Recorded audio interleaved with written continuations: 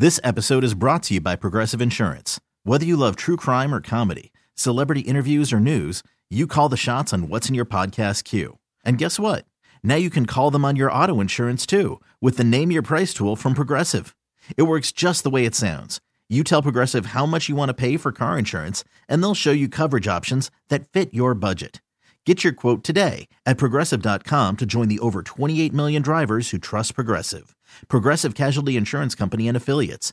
Price and coverage match limited by state law. Okay, picture this. It's Friday afternoon when a thought hits you. I can spend another weekend doing the same old whatever, or I can hop into my all-new Hyundai Santa Fe and hit the road. With available H-Track all-wheel drive and 3-row seating, my whole family can head deep into the wild. Conquer the weekend in the all-new Hyundai Santa Fe. Visit HyundaiUSA.com or call 562-314-4603 for more details. Hyundai, there's joy in every journey. Good Tuesday afternoon. Welcome into Grant and Danny, February 20th, 2024.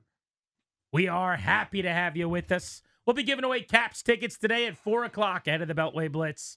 2 hours from right now. 5 o'clock, David Aldridge of The Athletic joins us. How do we fix the NBA All-Star game? And what does he think about the Learners no longer selling the Nationals? 6 o'clock, Max Chadwick, PFF draft analyst, will talk about the top of the draft board and the best quarterback prospects coming out this spring. Washington is picking through that basket of players as we speak. Danny, how are you? We are good, my friend. We are good. That long weekend, it felt really long. I think because the snow happened late Friday and early Saturday, and there were no activities. So usually it's like half your weekend is shuttle the child here, return the child to another location, then go to the third location of the day, whatever. None of those things happened.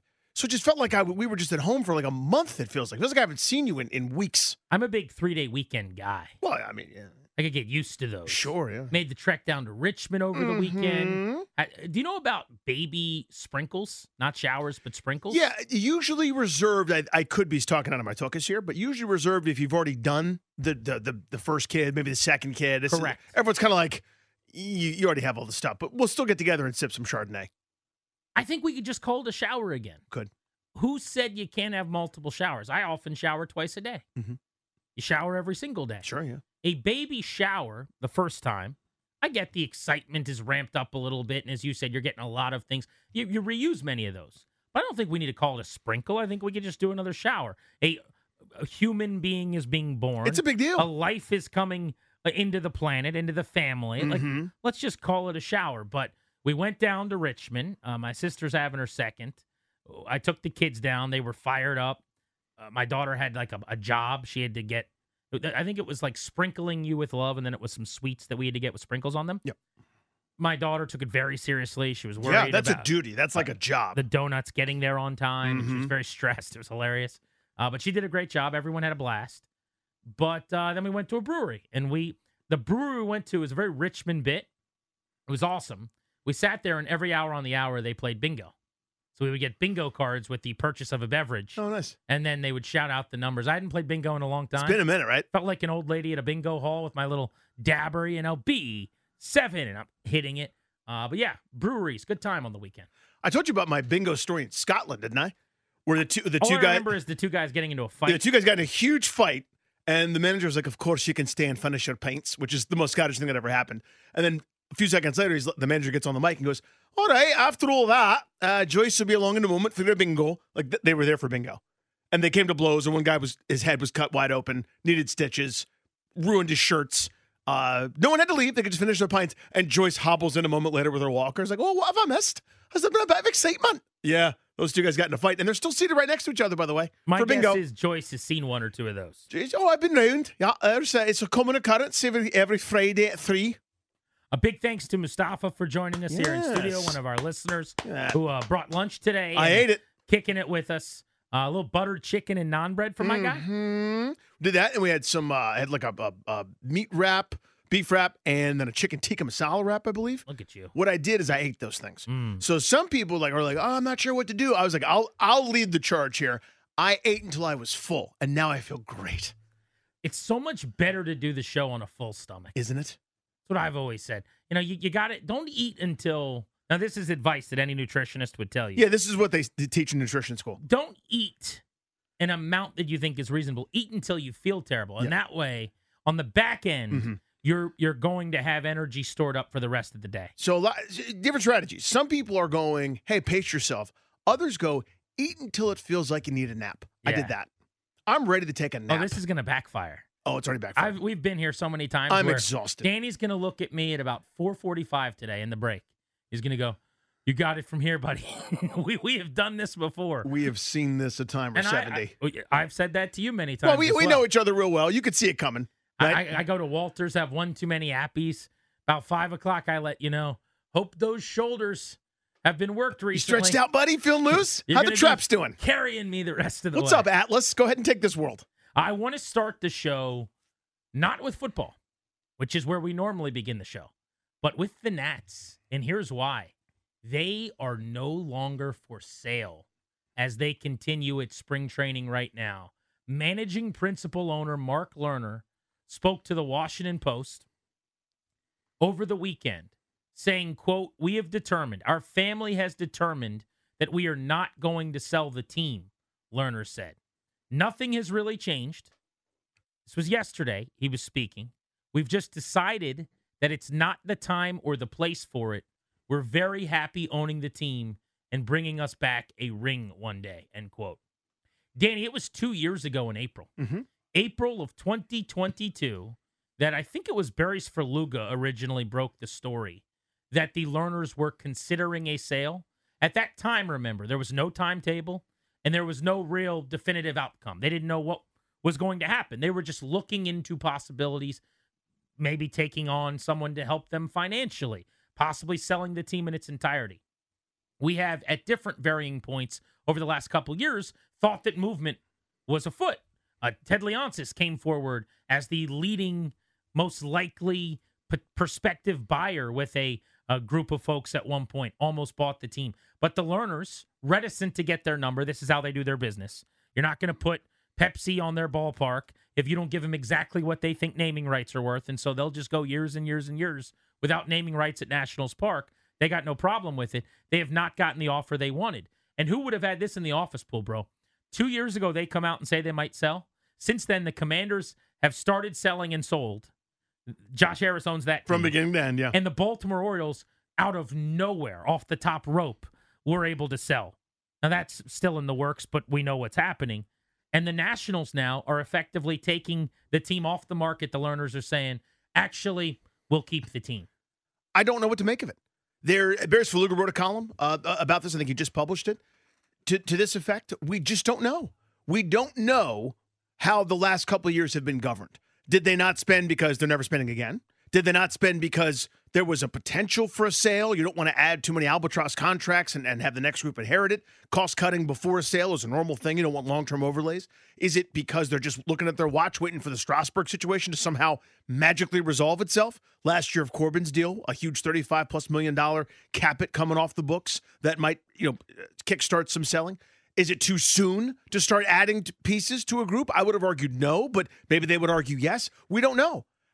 This variable is fascinating, and Nats fans are kind of left in the lurch here. It's unfortunate the way the last few years have gone, not because they're rebuilding finally, but just there's this feeling of bare bones minimalism that fans don't deserve in the wake of a World Series that's really happened in earnest. It is complicated.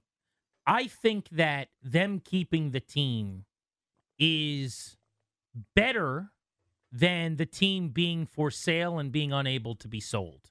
I think when you're in flux for sale, that's the worst possible outcome. Agreed. Now, I also think it's worse than them selling to someone that was going to be aggressive and spend money.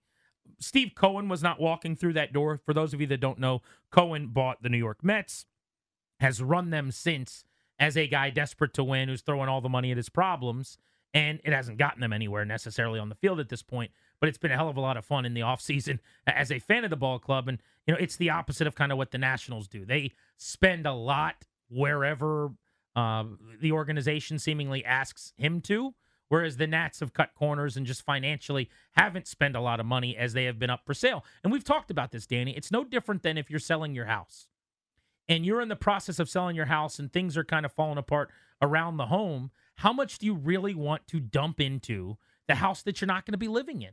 Do you want to get all new appliances if you don't have to put it on the market? Do you want to, get new flooring and do things with your ceiling that you're not going to benefit from or use in the future? So I think in a lot of ways, initially at least, they probably assumed they were going to sell. And that was part of why we got to where we did with this ownership group. But what I really want to know is, when did they decide that they weren't selling? Because that would be pretty illuminating for me. If they figured this out a month ago, I would feel better than if they decided this a year ago. And for the last year, they've operated as they have. Do you get the difference there? Yes, totally. If they came to the conclusion, like maybe it's as simple as the Angeloses are selling the Orioles. They think that the new owner of the Orioles will be a much better regional partner, will be a much better partner to deal with Masson Wise and get out of that dispute. And so they go, our biggest issue was Peter Angelos, John Angelos, the Masson deal. We don't need to sell anymore. If it was that recent, then I think there's a chance they get back to being good owners and spending some real money again. But if they decided this a year and a half ago and they're just telling people now, and this is their idea of ownership over the last year and a half as quote-unquote like engaged owners, this is their big plan to get back to the ring, then that would be disheartening to me. And I would think we're in big trouble. I don't think that's the case. My guess is this is semi-recent. Now, Lerner was quoted as saying in this story in the Post that they decided this a while ago. We just don't know what a while ago means. Days, weeks, months. Certainly after you didn't get the offer you wanted, you pulled it back in 2022. We have no idea. I think the truth is probably somewhere in between. Because remember, this is like one of those, I'm trying to think of the right analogy. You know those icebergs?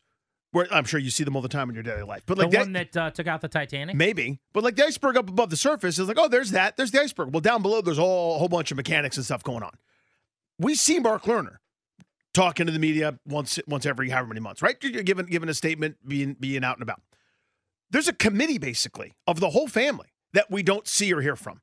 It could be 5 of them said, we need to be out of this ASAP. I can't stand owning the team. I mean, I have no idea, but hypothetically. I want to be done with this. Let's just take the money. The value has gone up. This is too much of a headache. I'm tired of borrowing cash to make payroll and whatever else we have to do post-pandemic. This isn't right. This isn't fun.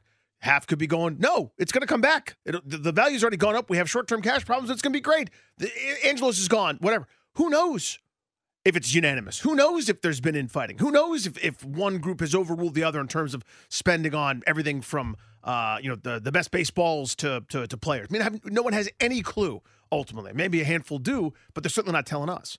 So I bet you the truth is somewhere in between, where the pulse was probably they weren't selling because, frankly, there's been no traction, no action on it for, a year? Yeah. There's been no update. There's no, hey, we're closer. Hey, an offer was received. We countered.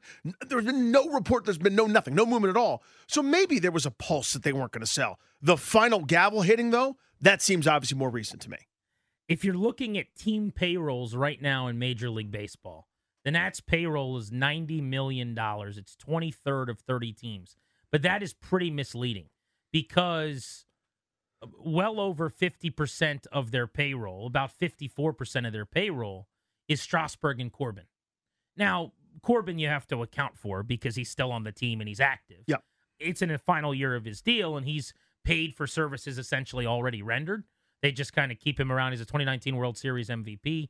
Wasn't their MVP of the series, Strasburg was, but was one of the most valuable players. Huge piece. And then the actual MVP, Strauss, is no longer pitching, is never going to pitch again, but still accounts for $30+ million in payroll. So if you take their part of it out of the equation, you're talking about their payroll being right there with like the A's and the Pirates. Lower, honestly. Well, I just mean in the tier. Oh, right, yeah. But yeah, it'd be the lowest, the team that's actively spending the least. You saw the offseason. We all did. It was Joey Gallo, who is no longer an everyday player on a championship level team, and their hope is he can get hot, hit some home runs, and they can flip him for a prospect at the deadline.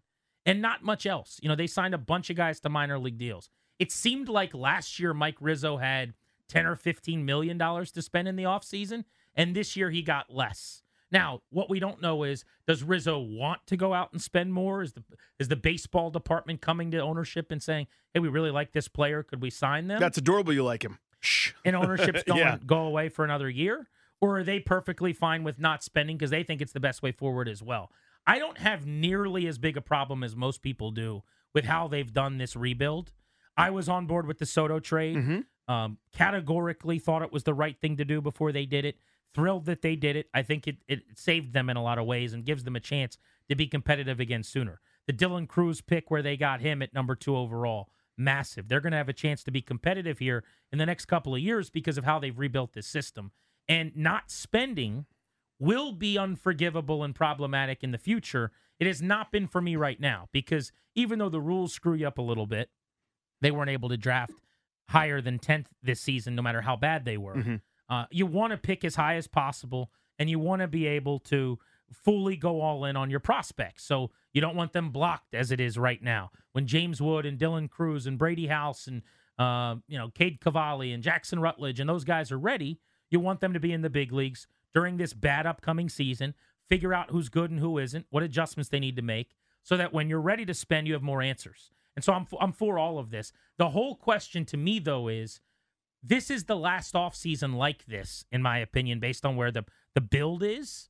Next year's time to actually add some reinforcements, some assets. You get Corbin off the books. Strasburg's going to be on the verge of being off the books 1 year further along, depending on what they do to solve that dilemma. There will be no excuse not to start spending. And I guess the question is, how sure are we that they're going to do the right thing? I mean, as a business owner, you can get really content not spending any money. Like, oh, this is kind of fun. I don't have to do anything, and we'll just have people keep coming to the ballpark and people keep broadcasting our games. Like, will they hit the switch when it's time to? That's the big question. It's the essential question. I mean, just try to quantify this. You mentioned the active current payroll is $90 million. These things are always kind of in flux, and there's a lot of complicated calculations that accountants do and Major League Baseball's luxury tax rules and all sorts of stuff. But for the moment, they're at 90. If you take Strasburg's contract out of that because he's stuck on the 40-man roster because they couldn't figure out this solution and situation, but he is simply not going to play for them, their payroll is only above the Oakland Athletics for guys that will play baseball for them this year. It's about $55 million. That's less than the Pirates, and it's only more than Oakland, who is moving. Is in limbo with zero cost, zero prospect, zero upside. Maybe they go to Sacramento for a year before they go to Vegas. I mean, no one knows what's going to happen. They're a disaster, and it's a black eye for Major League Baseball. That's who the Nationals are in the club with right now, to try to quantify this for you. But by design to an extent. To a degree. The Astros did this before they went to the League Championship Series. 7 straight years. The Orioles did this before they became the juggernaut and the buzzsaw that they're about to be, coming off 101 wins. 100-win team, yeah. The favorites in the American League East, although dealing with some injuries right now. But we've seen the Cubs and so many other teams that have gone on to win titles build this way, where you don't spend, you don't bring in big league talent. The sport is trying to do away with this, but it is a proven way if you develop well, if you draft well. 2 things the Nationals have not done very well until recently, and we're hoping that it trends in the right direction. This can be a productive way to try to go win something meaningful. But the news was pretty big bombshell yesterday. 2 years after finding out they were probably going to sell. You don't announce you're looking to sell or considering a sale in sports if you're not pretty serious about it.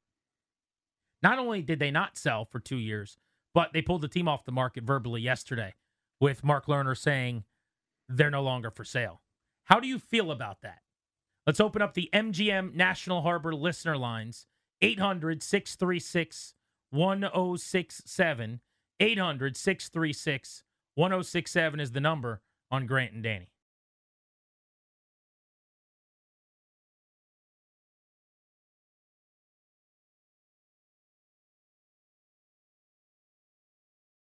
Harris is 1-0. Swinging a high fly ball left field, sending Brantley back onto the warning track, at the wall, looking up, and it is gone! Anthony Rendon puts it into the Crawford boxes, and the Nationals lead the ball game 5-2 here in the 7th inning. It's Anthony Rendon's first World Series home run and his second long ball of the postseason. And the Nationals get to Harris here in the top of the 7th. The Nationals 5, the Astros 2. The good old days of Nationals baseball. Remember that one? World Series run 2019. By the way, they are giving away replica World Series rings for the 5-year anniversary this year at Nationals Park at one of their games, which is pretty cool. Grant and Danny, welcoming you back on The Fan. Discussing the news from yesterday. We're saying over the weekend. It was a 3-day weekend, but it came out yesterday that the Lerners, and Mark Lerner specifically, ownership talked to the Washington Post, saying our family has determined that we are not going to sell the team. Said that the decision was made a while ago, went on to say nothing has really changed. We've just decided that it's not the time or the place for it. We're very happy owning the team and bringing us back a ring one day. And I had Darius play that highlight because they were a top 10 payroll then. I don't actually think they were this high. I'm looking up via a site that ranks the World Series champions by year and their payroll at the start of the season on opening day. And this is suggesting they were number 3 in payroll on opening day that year. I don't think that's true, but they were certainly top 10. Yeah, they were only easily top half of the league, top 10, I think for sure, nestled in there. And there was a several-year window where they were spending, and that's that's what it looked like. I mean, Scherzer, massive contract. They gave Strauss $245 million after that World Series on a 7-year deal. We know how that's worked out, obviously, but it's not like they didn't used to spend. They stopped spending post-pandemic as the team sold off its pieces and rebuilt. And so it is my belief that when it's time to hit the switch, they will start doing that again. But make no mistake about it. If they don't, if their plan is to pretend to be small market or to spend in the bottom 10 in baseball or to go about this now like they're the Rays or the Pirates or some organization that doesn't really spend money, that won't work because you're not analytically advanced. You don't operate. You don't spend in the areas you need to cut the corners to not have the personnel like the Astros and some of those other teams did for so long. So the question is, what's your reaction to this? I was definitely bummed out initially. I wanted them to sell, and I was hoping that some Steve Cohen-like rich guy was going to swoop in who wants to go bring in a bunch of great players, knowing that wasn't all that realistic. I also would prefer Leonsis to buy the team and put them on, the Monumental Network, and then have Masson no longer be a factor probably. But look, was I bummed? Yes. Do I think this can work though? I do. I've seen it work. It has worked. I know that they have the club in the bag, or did at one point, and post Ted Lerner no longer with us posthumously. The team has moved on without him in an ownership group, the family. I think they could turn the clock back when it's time to.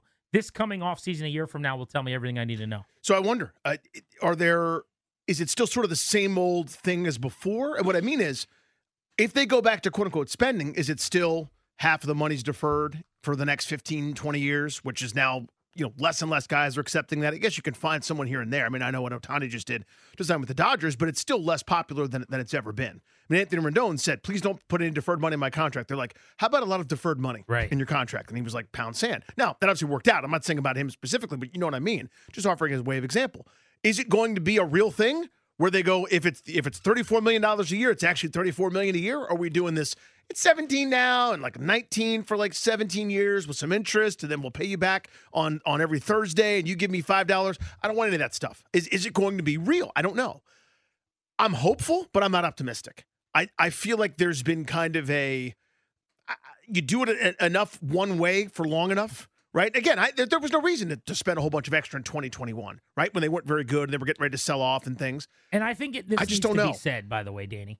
I do think a lot of our listeners are among the faction of sports fans that just don't like that way of building. The sport itself has made changes and rules to try to prevent teams from essentially, the word that everyone knows is tanking, right? It's a dirty word to some people. I have no problem with it. I didn't mind it when the Astros did it with Mike Elias and Jeff Luhnow. I didn't mind it when the Orioles did it with Mike Elias and Sig Mejdal. I think it works. I think this is how you build. I think this is how you win in baseball. There's nothing worse than being okay for a bunch of years. So I am totally cool with the last few years and their spending, to be completely honest with you. I really am. Now, I'm also not spending tens of thousands of dollars in season tickets or whatever some people are spending, right? So I understand that if you opted out, fine, hop back in when it's good again. I don't have any problem with that. send your statement with your checkbook as far as I'm concerned. Here's where I wanted to do better, though. Even when the payroll was good, Danny, even when they spent on the stuff that we see, like the outside of the house, I don't get the sense that this ownership group has ever been great about spending on the stuff we don't see. Payroll at one point was elite. You're able to win. You've got talent. Remember, though, in that era, they lowballed Bud Black. They tried to make some offer to him as a manager. That was just pretty ridiculous. They went and got Davey, won a World Series that worked out, never been a manager before. They didn't want to pay Dusty Baker. Now, I thought Dusty had his shortcomings in the postseason and what have you. But it's not like they have been big spenders other than on players ever. You know, if you look at their biomechanics labs and their analytics department and you stack up their R&D and all these other things, I think they got some really smart people. But I've never gotten the sense that they're on the forefront of what they're dumping into those departments. And that is where I was hopeful that whether it was Ted or somebody else, someone would come in here and go, oh, this is what we spent? Let's add to that budget. And either they're going to or it's not going to work. So that's where I'm at on this now.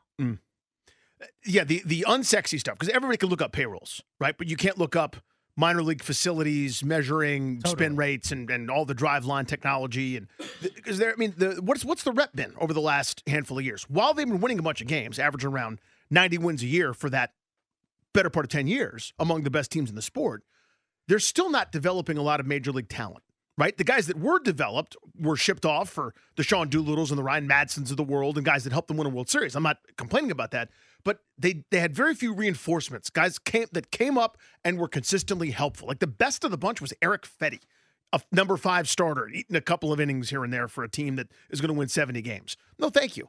That's been devoid. Whether it's drafting, whether it's development, the answer is probably yes, right? None of those things have worked out real well. So those are the unsexy things. Guys toiling in Altoona, guys in Harrisburg, guys in the middle of nowhere, developing your next wave of major leaguers that they just haven't done for some time. So it all makes sense and the pieces add up. All right, so quickly then before we get to the phones, I guess my reaction was when I saw the news, I was bummed out. I don't think it's terrible. I still think there's a chance that this works out okay because we have seen them spend at a high level.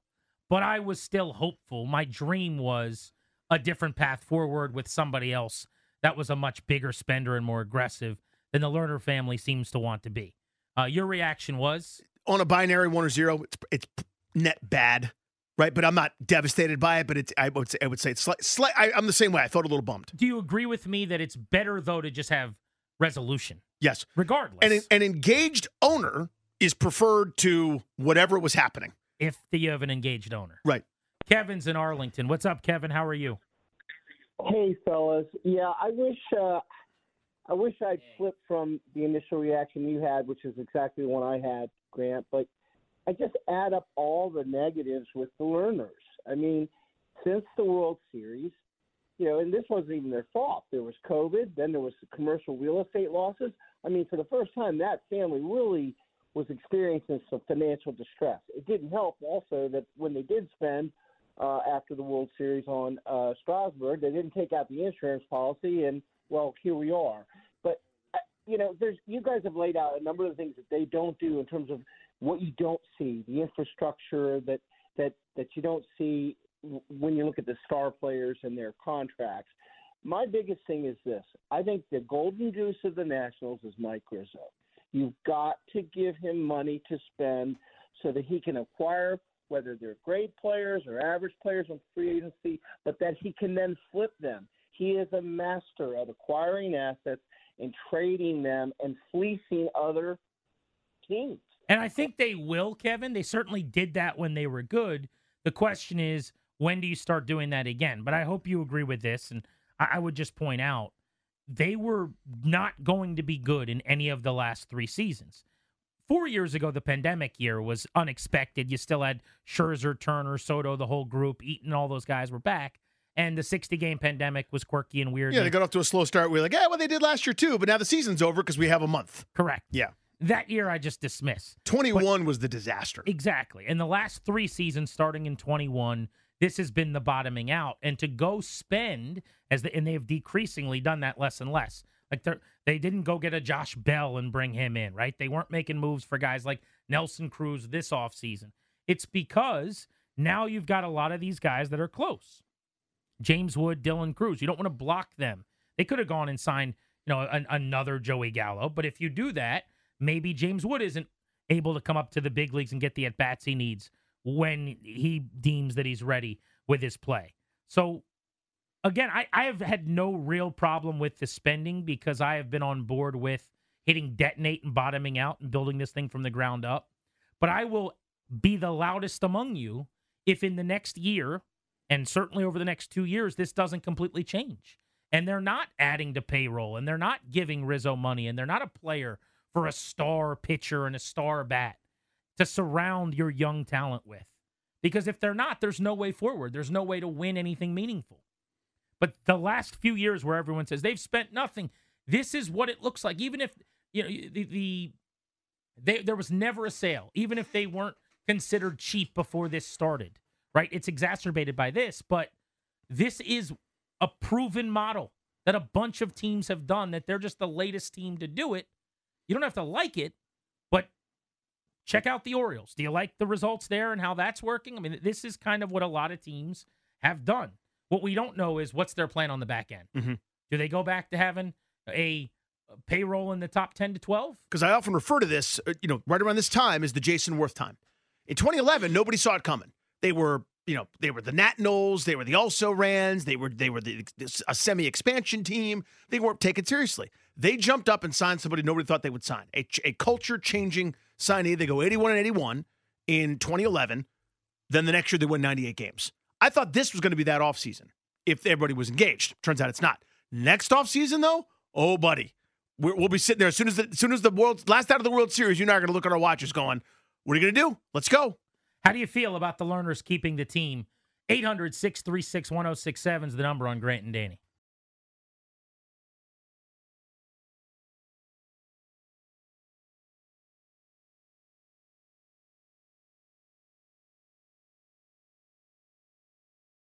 At the top of the hour, Danny, did you see the blowback the NBA All-Star Game got? Catching some Eric Flack. 200-plus points scored by the East. I mean, it really was bad. Does it matter that it's bad? Do we need to do something to tweak it? We'll get into that. Also, we'll go around the NFL here with some news and notes coming up in just a few minutes at the top of the hour. But I want to put a bow for now on our Nats conversation. They are not for sale anymore. Mark Lerner telling the Post this yesterday, gauging your reactions at 800-636-1067.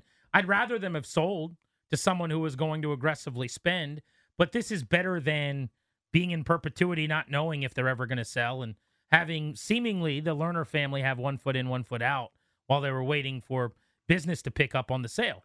Let's go to Chris in Hyattsville. What's up, dude? How are you? Chris. What's up, guys? Hey, thanks for bringing up this important topic. Yeah, man.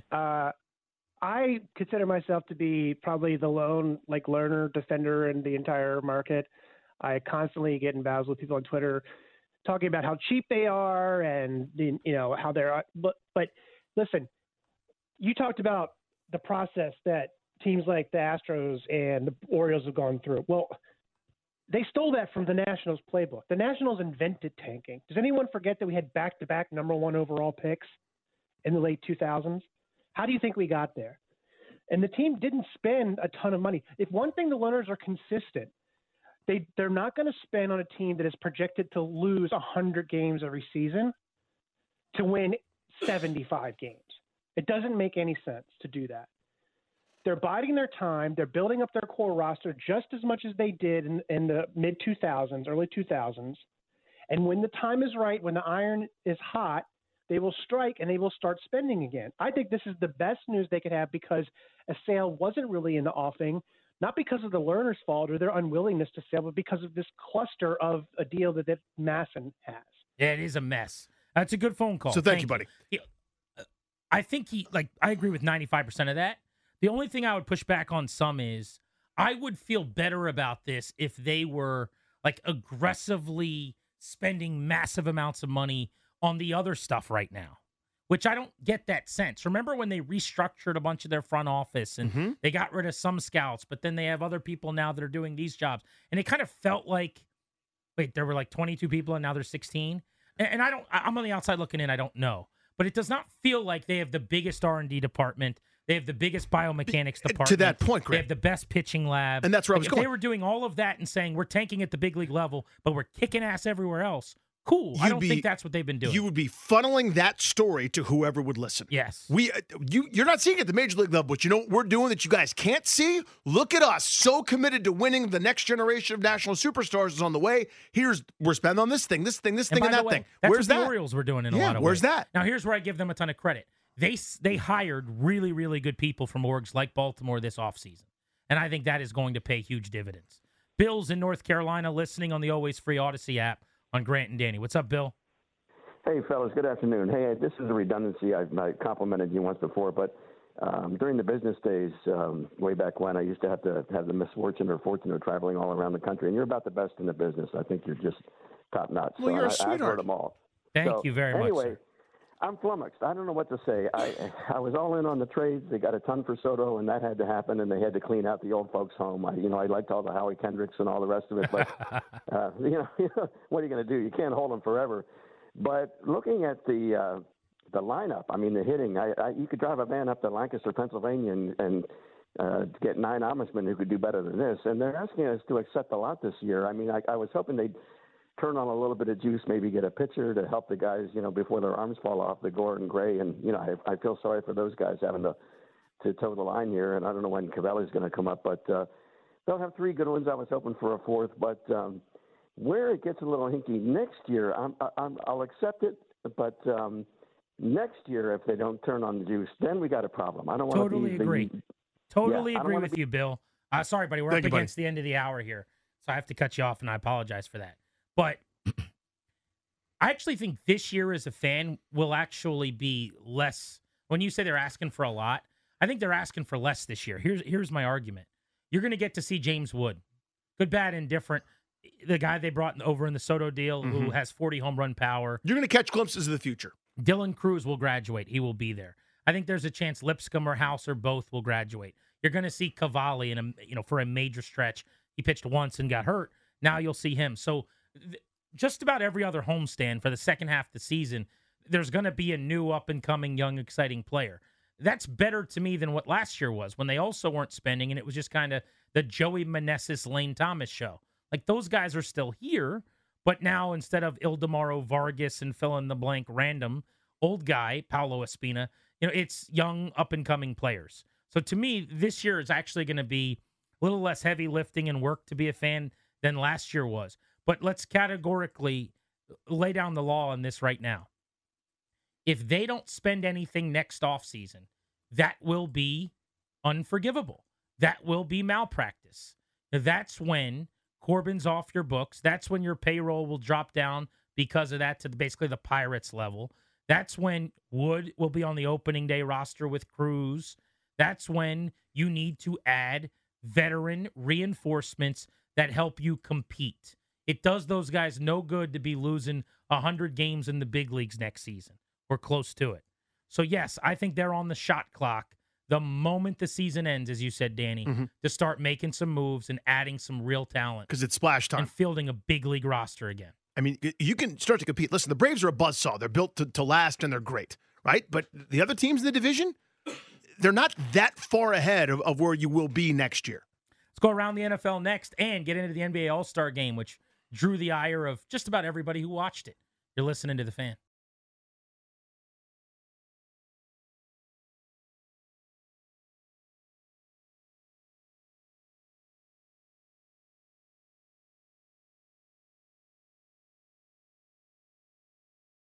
And I did come into the weekend, and I knew I was doing the 3-point. I was like, I'm gonna come to win. I ain't gonna come be casual and try to be cool about it. I'm gonna try to win it again.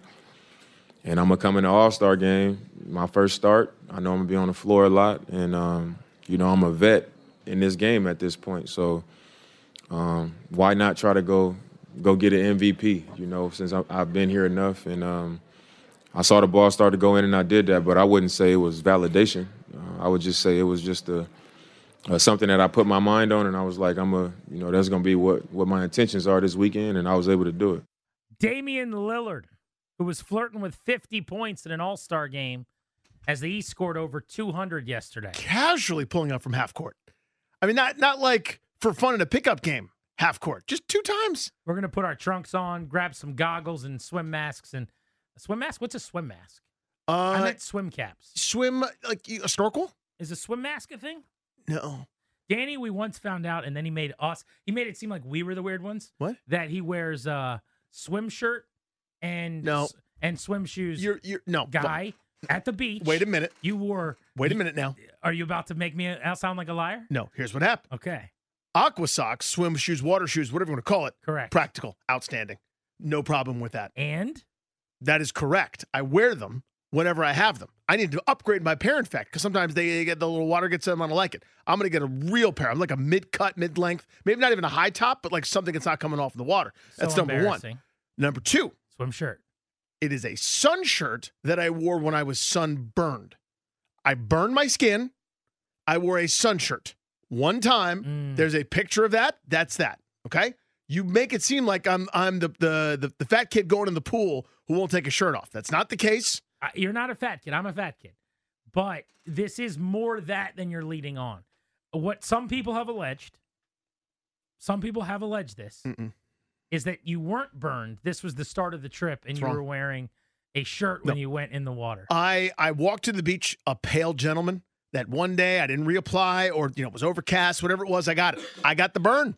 I got the Montgomery Burns. Eric Burns. I put on the swim shirt. Sun shirt, not a swim shirt. It is a sun shirt. It's a UV protecting sun shirt. Former then Redskins special teams coach Keith Burns. Keith Burns. Remember that? That was a disappointing run there. Yeah, it didn't go great, did it? Giving up a lot of touchdowns. Let's go around the NFL really quickly, and then we'll get into the All-Star game that was so bad over the weekend. I'll start off with the Patriots. Matthew Slater, their special teams ace, retiring. Do you know he's a 10-time Pro Bowler? He played for basically 20 seasons, the entire Patriots dynasty. Belichick said goodbye, and now he will also. I don't think you can make the Hall of Fame just covering punts and being on kickoff coverage. If you can, he'll be the first guy inducted, but I'm not letting him get in until Brian Mitchell gets in, who's number 2 all-time in yards. 239 games with the Patriots, second in team history behind Tom Brady. 25 career playoff games, 9th most in NFL history. This is one of those, if you're in New England, you love this guy. And if you're not, you're like, wait, who's he? But all-time unbelievable cover special teams guy. Up there, it's like Slater, Matthew Slater, legend, bro. Like down here, it's like, who? I mean, some folks have heard of him, obviously, but he's like their Steve Tasker, like modern-day version. Nelson Aguilar returning to the Ravens on a 1-year contract. Aguilar's contract would have voided yesterday at 4 East. This weekend, they beat the clock. They're going to pay him $1.68 million. That was what the dead money would have been. He'll get that tacked on to the cash they're going to pay the 30-year-old now. 35 catches, 380 yards last year. Their wide receiving core, they spent a lot of time and energy and effort on it. Drafted Zay Flowers, $15 million Odell Beckham Jr., which was a mistake. But Aguilar came in. A lot of resources. Still just okay, though. Just wasn't good enough. Former first-round pick by the Eagles. He's up to 375 catches in his career. Raiders, Eagles, Patriots, Ravens. New team every year, 1.2 years, it feels like for him. I would have guessed the under on 375 catches. Feels like that many drops maybe, but overall, he's carved out a niche for himself. We talked about this when we were last on the air at the end of the week. Jimmy Garoppolo, 2-game ban for a violation of the league's substance policy. Sounds like he took a medicine, apparently, that he was not on an NFL-approved list to take, whether that's Adderall or something else, I'm not sure. Could end up costing him a lot of money because the Raiders might be able to get out of some guarantees in that contract as they're already likely to move on from him anyway. I'm amazed that happens to multimillionaires, to quarterbacks. I mean, like, for me, I'm not one of those guys. But as a college athlete, I had prescription for ADD medicine because I was ADD before it was cool.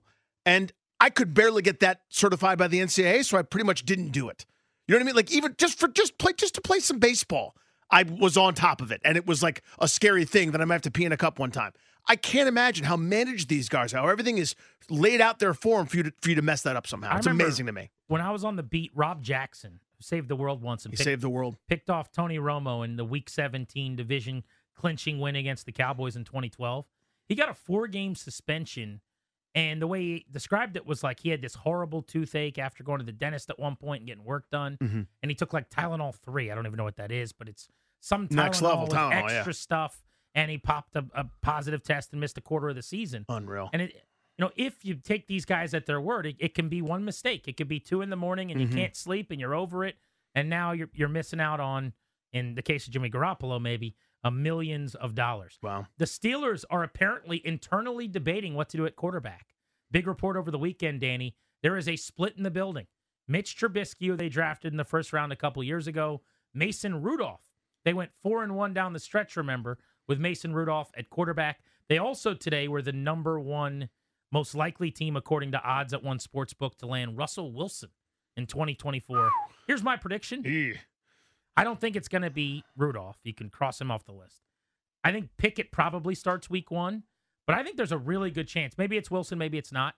I think they go the veteran route, and I think they go at a quarterback. It's not going to be Cousins or one of the guys at the top of the market, but someone who that they can bring in like a Geno type, maybe. And they have a starter, a bridge guy like that. No, that feels right. They feel like that team that just, with Mike Tomlin, now hadn't been there a while, they don't want to do a step back. They should, by the way. It should be kid quarterback time, and maybe you have to wear it for, half a season or 2 seasons or whatever.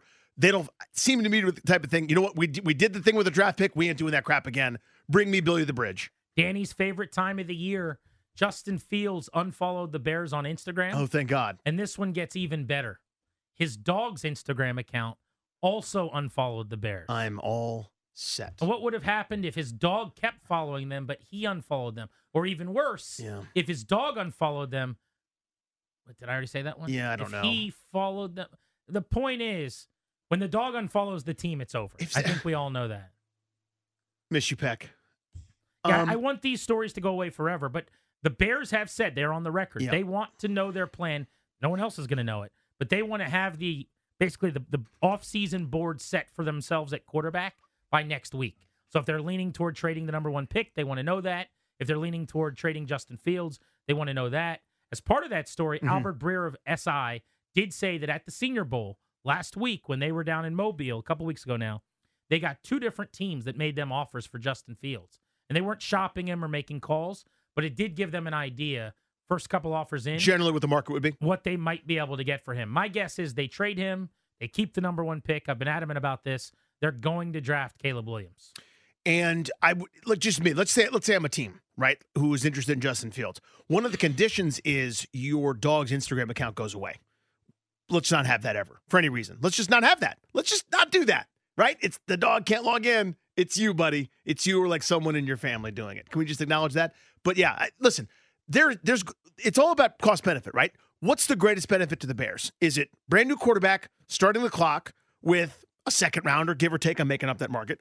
Or a bunch of first rounders, future picks. They've already kind of done that stockpile thing after they made that trade with Carolina last year, and keeping Justin Fields. To me, it's probably starting the clock again is one of the most valuable things you can do, but it's not crazy to get a whole bunch of picks for that number 1 pick and continue to stock the cupboard and maybe go big game hunting in the offseason. Last story of note in the NFL, Kirk Cousins and the Minnesota Vikings trying to beat the clock before he becomes a free agent. According to Pro Football Talk over the weekend, the Vikings are unlikely to give Kirk a fully guaranteed contract. Remember, every single dollar that he has earned since getting his first franchise tag in Washington in 2016 has been a fully guaranteed amount of money in the NFL. So he could hit free agency. I think it's leaning and starting to look like he leaves Minnesota. My guess is he could just get more elsewhere. Now, if you want to stay on a discount, and that's what I would do if I was Cousins, you could stay with Justin Jefferson, Jordan Addison, TJ Hawkinson coming back from a torn ACL, an offensive line that was much improved, led by superstar left tackle Christian Darrisaw from Virginia Tech. What Brian Flores did on the defensive side of the ball with their personnel last year was impressive. I think that team's really close, so I would take less and stay there. But he could probably financially do a lot better if he leaves and goes to Atlanta, maybe Vegas. Right. I'm not sure. Where else could he land? Maybe Pittsburgh, I suppose, but who knows? I thought all along he would stay, and I guess I always missed this, right? Where I was the guy that was yelling at you, dude, Brady's not leaving New England. Are you crazy? Leaves. Peyton Manning is not leaving Indianapolis. Leaves. So maybe it's going to happen. I don't know. There's no football situation to me better than Minnesota for him right now this minute. I know Detroit's on the rise and Green Bay's not going anywhere, but I don't know. I see too much in that offense, and there's a coach that I like that they seem to get along really well. So I don't know. I mean, it's all about your priorities. Where do you want your kids in school? Where do you want to live? What do you want to do? If football's the priority, then I would say in Minnesota, if it's, again, maximizing, making the most money for you and the next generation of quarterback, then by all means move. We're under a month from the start of free agency. Legal tampering is March 11th, which is basically 3 weeks under that away at this point, which is awesome. Cannot wait for the wildness to ensue. Commanders have the most money to spend of any team in the NFL right now in free agency. So there you go. That'll tide you over. Little fix on the NFL here on Grant and Danny. Did you watch any of the All-Star game? I did. Caught some. I had a super busy day. Kids were doing a million different things, a lot of activities. But yeah, my oldest actually wanted to watch for a little bit, and he made it 3.5, 4 minutes of game time, and finally said, I'm doing something else. This is boring. So it was bad. I mean, there's no doubt about that. If you tuned in looking for a basketball game, you didn't really get that. The final score, just to give you an idea if you didn't watch it, was 211 to 186. The East beat the West in a regulation basketball game. I'll say that again. 211 to 186. Some of the highlights, or lowlights as they were, that are making their way around the internet, Danny, include, now it's awesome when Damian Lillard just pulls up and with his feet on the half-court line, just shoots like an in-rhythm and three-pointer. That was pretty cool. Used to be when someone shot from half-court, they're like doing a soccer throw-in or some crazy, from their ankle shot. Like he just shoots as if he's at the free throw line from there. An essential thing, by the way. I don't think people quite understand that.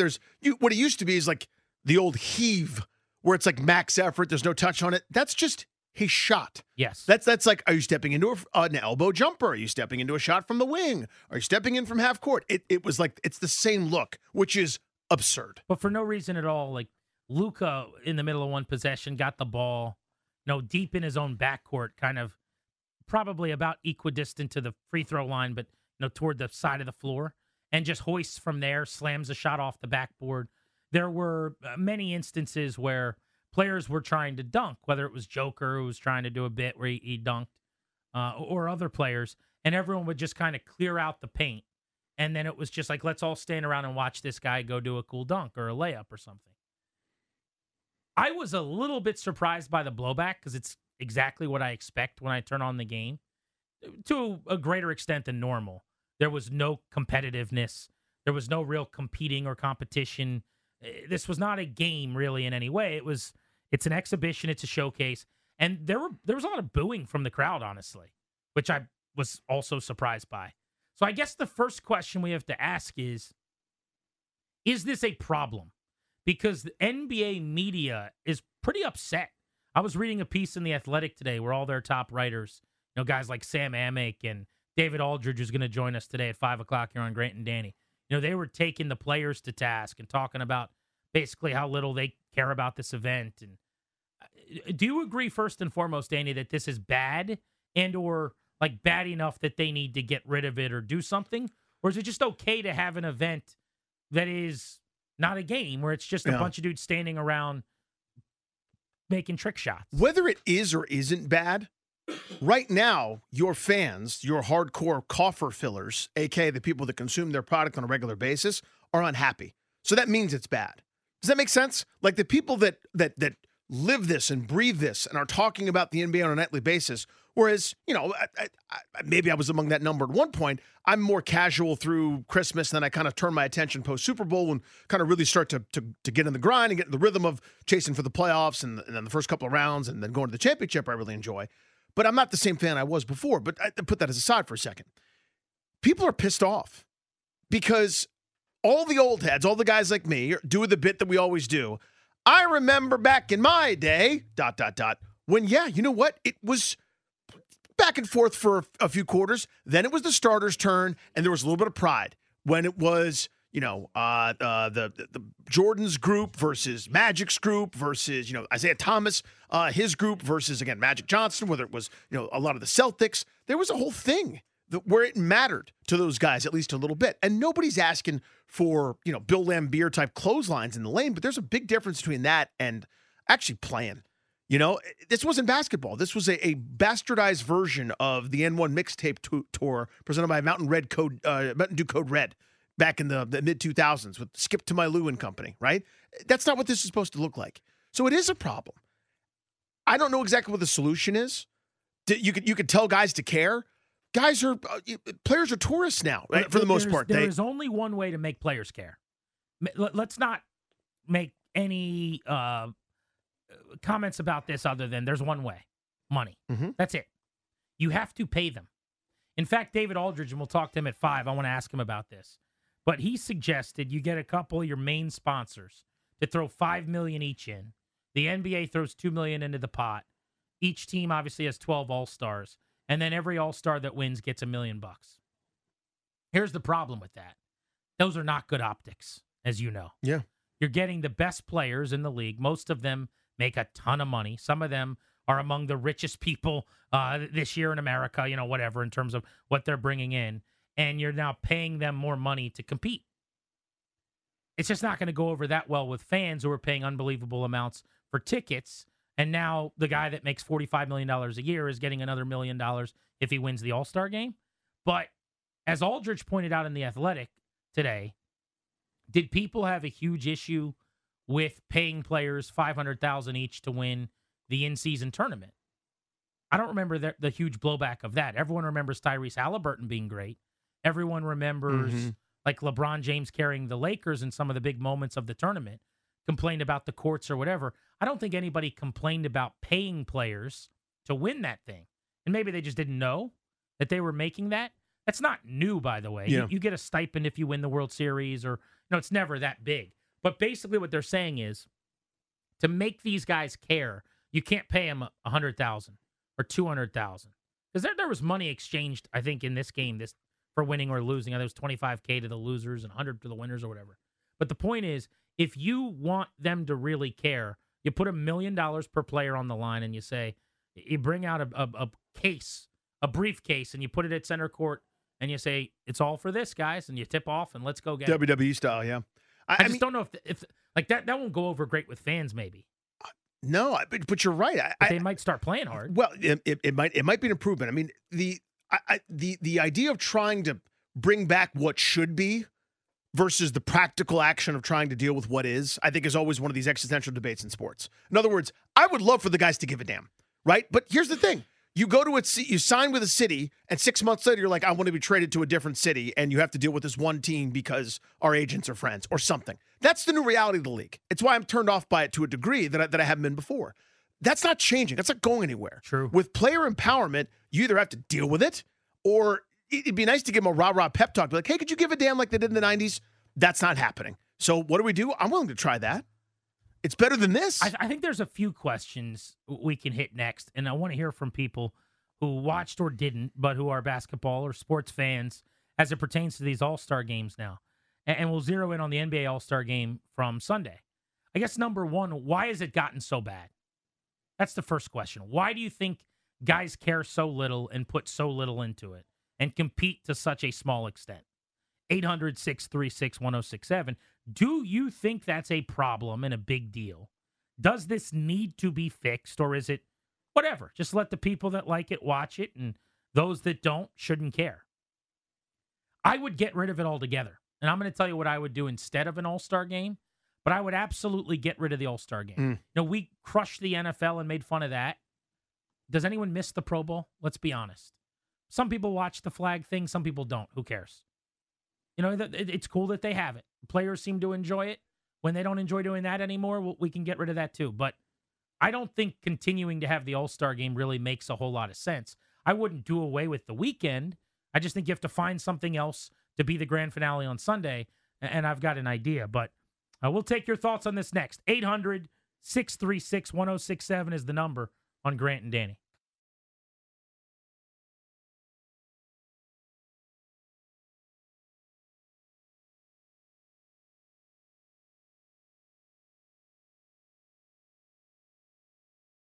Dame Dollar. Uh-oh. What? That was multiple flat tires. That was the Motor Speedway flat tire. Oh, my God. Y'all see this? Half-court. Did y'all see this? Dame Lillard. He's Danny. I'm Grant. This is The Fan. I'm fired up for my new King George Fox's hat. Tell me this isn't cool. It's a nice-looking hat. My buddy Joe, who coaches some baseball in KG, hooked me with this hat. We're the only school. I think there were two when I was in high school, but now I'm going to say we're the only one. I don't know if that's true or not. Yeah. But I'm pretty sure we're one of the only Foxes in America as a mascot. You ever heard of another Foxes? Never. Not once. Yeah. So I'm going to say pretty definitively, that's it. There's one. It's kind of a cool mascot. The Foxes. I think. You know what it looks like? It looks like an old-timey ball cap from the 1930s. Like, it's like, yeah. You know what I mean? Like Stumps McLaughlin and right hand Magoo, but he's lefty. You know what I mean? But everyone's name is Lefty also. Right. There's 3 lefties and 3 red. There's 4 lefties and 7 reds. Why was everyone named Red back then? If you had any slight tinge that wasn't like dirt black hair, like dark is that hair. What it was based on your hair color? I think if anybody has the slightest, like you'd have been a red. Look, there's a little bit in your beard. Stop. You're a red. Red Paulson right there. What color's your sweatshirt? I've never been more angry. I have a red hoodie on. There it is. It's a Caps hoodie. Red Paulson. But I do. If I grow out my beard, there's a tinge beyond like a 3-guard probably. Yeah. I get a little bit of a Auburn, like a red facial look. Yeah, like your Cam Newton Heisman campaign there. It's not like red that you think of red. It's a little tinge. It's like an autumn leaves. Is there a problem with the NBA All-Star Game being bad, or can we allow it to continue to be bad? Should they get rid of it? So before we get to the phones, here's what I want to do. I want to get rid of the All-Star Game. I don't think it serves a purpose. I love the idea of U.S. against the world. I think that's the best way forward. The problem, Danny, is there's not enough players from around the world. Like the starting lineup might actually beat the American starting lineup. Yeah. But then the depth isn't there. So you'd need 12 players from outside the States, 12 Americans. And if you do it that way, it changes who deserves to get in. You know, historically speaking, like if you're the 11th guy in for the world team, they're just trying to fill out the roster at that point. You're not really an all-star. So I don't think you could do that. Although that would be my favorite way to kind of just play an actual game. What I think you have to do is take a page out of hockey's book. I think first things first, on Sunday, so Saturday is the dunk contest, the three-point contest with the best dunkers, the best three-point shooters, all the skills stuff, as we've been doing it, with the elite of the elite in the NBA taking part in that. That's number one. Number two, on Sunday, I think you do those things again as part of the build-up. You have another three-point, another dunk contest with only all-stars. So if you're one of the 24 all-stars, you have to opt into one of the things that takes place on Sunday. That could be a obstacle course challenge with the basketball. That could be the three-point. That could be the dunk. That could be a half-court showdown against the WNBA. That could be a 2-on-2 shoot-off against Caitlin Clark and Sabrina Ionescu. Like whatever the rundown that day is, it's all stars competing in it rather than just, with all due respect to Mac McClung or some other guys, dudes that are willing to say yes. So that's number one. But the other thing, I think, to culminate the weekend on Sunday, I think you do like a 3-on-3 tournament with some of the biggest stars in the NBA. That was my idea. Or it could even honestly be 2-on-2. But you do some kind of quick, something that can get done in an hour. You play 5 minutes of basketball, you play to 11 or whatever, and however you decide which 15 players and 5 teams are competing or whatever the number is, I think that culminates it. We're not playing defense anyway. We're playing the winner gets X number of dollars or whatever. It's 2-on-2, it's 3-on-3 hockey style, but we're not having this game because you guys don't care, so we don't care. And it's just stupid to watch. So give me a tourney. 3-on-3 feels perfect, but 2-on-2, whatever. And then give me the skills challenge again. But now the three-point contest is all the guys that are all-stars. The dunk contest is all all-stars. I think that is a better Sunday than what they currently have. Yeah, I love the shakeup. So to me, having everybody do the thing I'm about to suggest would take too long. So I don't know how to, shrink it down to a more manageable TV product. But I'd love to see a bunch of guys go one-on-one. I want to see Shai Gilgeous-Alexander go against Tyrese Halliburton. That'd be cool. First one to 7, go. I want to see, Embiid and Jokic go at each other. Look, you have to have somebody that would pick the matchups and then make the guys want to do it. Yeah. You know, the give a damn opt-in part is the hardest part. I actually think also, like whether it's the one-on-one thing where you would just have everyone line up and someone calls somebody out. Like, I want to play him. I think that'd be badass. Or for my 2-on-2, 3-on-3 tourney, I think what would be cool is we don't know who's on whose teams. So we know who the 24 All-Stars are. They get together in the locker rooms, behind the scenes or whatever. You know how, like, super teams are built via texts and whatever? Yeah. Like a house in the Hamptons that time for the Heat. We just find out like Joker, Luka, and LeBron come out, and that's the three. And then there's another three that they take on. But we don't know who's on whose teams until they basically pick their teams. Or you could have a captain like they did for the All-Star game and pick the teams. I can comfortably say the All-Star game has nothing for me at this point. I'm good on it. And I don't have a problem with paying $1 million to each player on the winning squad, putting together $12 million or whatever. It's not my money. I don't think that fixes all the problems. I think it'd be better, but doesn't fix the problems. And B, I don't think basketball fans that's not gonna resonate. Yeah, I used to get in arguments with friends, like, which conference is better, East or West? So, well, the West has these guys, but the East has this group. And most of the Celtics, and you add in the Pistons, that team would win. Like, that used to it doesn't matter at all now. They don't care. They don't care. Let's go to Jared in Rockville. What's up, Jared? Hey, Danny. Hey, Red. Hey, that's Barney. a good bet. You're dead right. He would absolutely be a Red. Back then, come not on. now. Back then, when everyone was red. My wife's not going to let me come home tonight. right. Back then. So I'm looking at this at a bunch of different angles. I think we're a little jaded by this year because it was such a blowout. Where I feel like in years past, it has been close in the fourth quarter, and they've actually played some good basketball.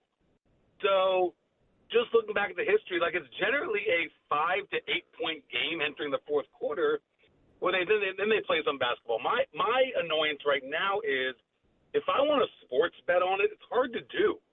Like I looked on Sunday just at the odds, and I saw the East team was plus money, and I was like, these things are so up in the air. Sure, I'll put money on the East. Whereas if I feel like I couldn't have any insight as to why I should bet this. Right. Do I bet the over? Do I bet the under? Because you're right, it is so up in the air. So it's like it can be a good look, it can be a bad look. I'm not sure what the solution is. Yeah, I certainly wouldn't be betting on those anytime soon. To your point, there's no rhyme or reason, and there's just not enough effort or care from the players for it to be predictable in any way. Although I think I would always probably take the over if I was going Hard to get me out of that. to bet something. Andreas in Rockville's on G&D. We're playing in Rockville today. What's up, buddy? What's up, guys? Danny, you got a great Scottish accent, by the way. Thank you very much. I visited and I perfected it by listening to locals. Would you like some gravy on your potatoes? I'm like, what? Why are you speaking so sternly to me? Like, even when they're really nice, by the way, it sounds like we're quite upset with you. I'm like, no, you're not. It's fine. Go ahead, dude. So NBA and basketball in general is unique in one way, and that's that playing one-on-one is just as good or as fun and can tell about the skill about a player just as much as playing 5-on-5. And so the one-on-one tournament is the way to go. They can have pool play on Friday or Saturday night and then come out with 4, like a semifinals on Sunday, play up to 7 or 9 or whatever it is. But that's the best way to get the real skill, see what these guys really can do one-on-one. I think about guys like Kyrie going against a LeBron or Luka going against Durant. Even a Jokic versus Steph Curry, the mismatch would create such an intriguing matchup for everybody to watch and see, who really has the skills to elevate above all the other players. And for my money, I think Durant would still probably win. I think Steph probably, and even just having this back and forth is indicative of some interest, right? I think it makes sense. I think it's a cool idea. I'd certainly rather watch that than the product we got on Sunday. To me, 2-on-2 or 3-on-3 would be better than 1-on-1. You're just incorporating more stars, and you still get the 1-on-1 game, I think, because you're just D'ing somebody Elements up, of it, yeah, right. But with another couple guys on Because the whole point is you want those matchups, right? The last 2 MVPs, I just keep picking Jokic and Embiid, but you want to see those guys go at it. You want to see Giannis going up against Luka. Those kind of things are cool. Michael Alexandria, what's up? Hey, what's going on, fellas? How y'all doing today? Good, buddy. Chilling, bro. So I was thinking, first of all, I think that 2-on-2 and 3-on-3 would be a lot more entertaining than the current All-Star format. The All-Star game the last couple of years has been trash, in my opinion. Not just the game, but the competitions on Saturday as well. But if they play for something on Sundays, how about like the winner of the East-West game? That conference gets home court advantage in the finals rather than seeding. So now they have an incentive to play for, because I think, Grant, you mentioned it earlier, like 25,000 went to the loser, 100 went to the winner. I think that was for charity purposes, if I'm not mistaken. Okay. But if they're playing for something to play for, because majority of these players that are in the All-Star game, they're already in either the playoff race or in contention to be in the race. Yeah, a lot of them are. Thanks for the call. MLB obviously did going that the baseball rule for there. years. They did away with it because it's an exhibition, and then that was on the line, and all these guys would opt out, and you'd have non-All-Stars playing for World Series, home field advantage, and it ended up not working. But for a few years, the problem was, and it's by far the best All-Star game after a tie, they wanted to change the perception that it didn't count. And so their slogan was, this time it counts, and then this time it still counts, and this time it counts again. And It sort of counts, they kind did of. that for a bunch of years. Look, anything that they would do to make the guys care is probably better. I guess the question is there a fix, or is it worth saving? Is it worth fixing? I mean, there was a time where the All-Star game was awesome. That time is probably gone. There's one All-Star game that's really good every year. It's baseball's, because you can't really half play baseball. You know what I mean? You're not throwing the ball 47 instead of 92. And you're not half swinging. It's just a game with the best players. It's awesome.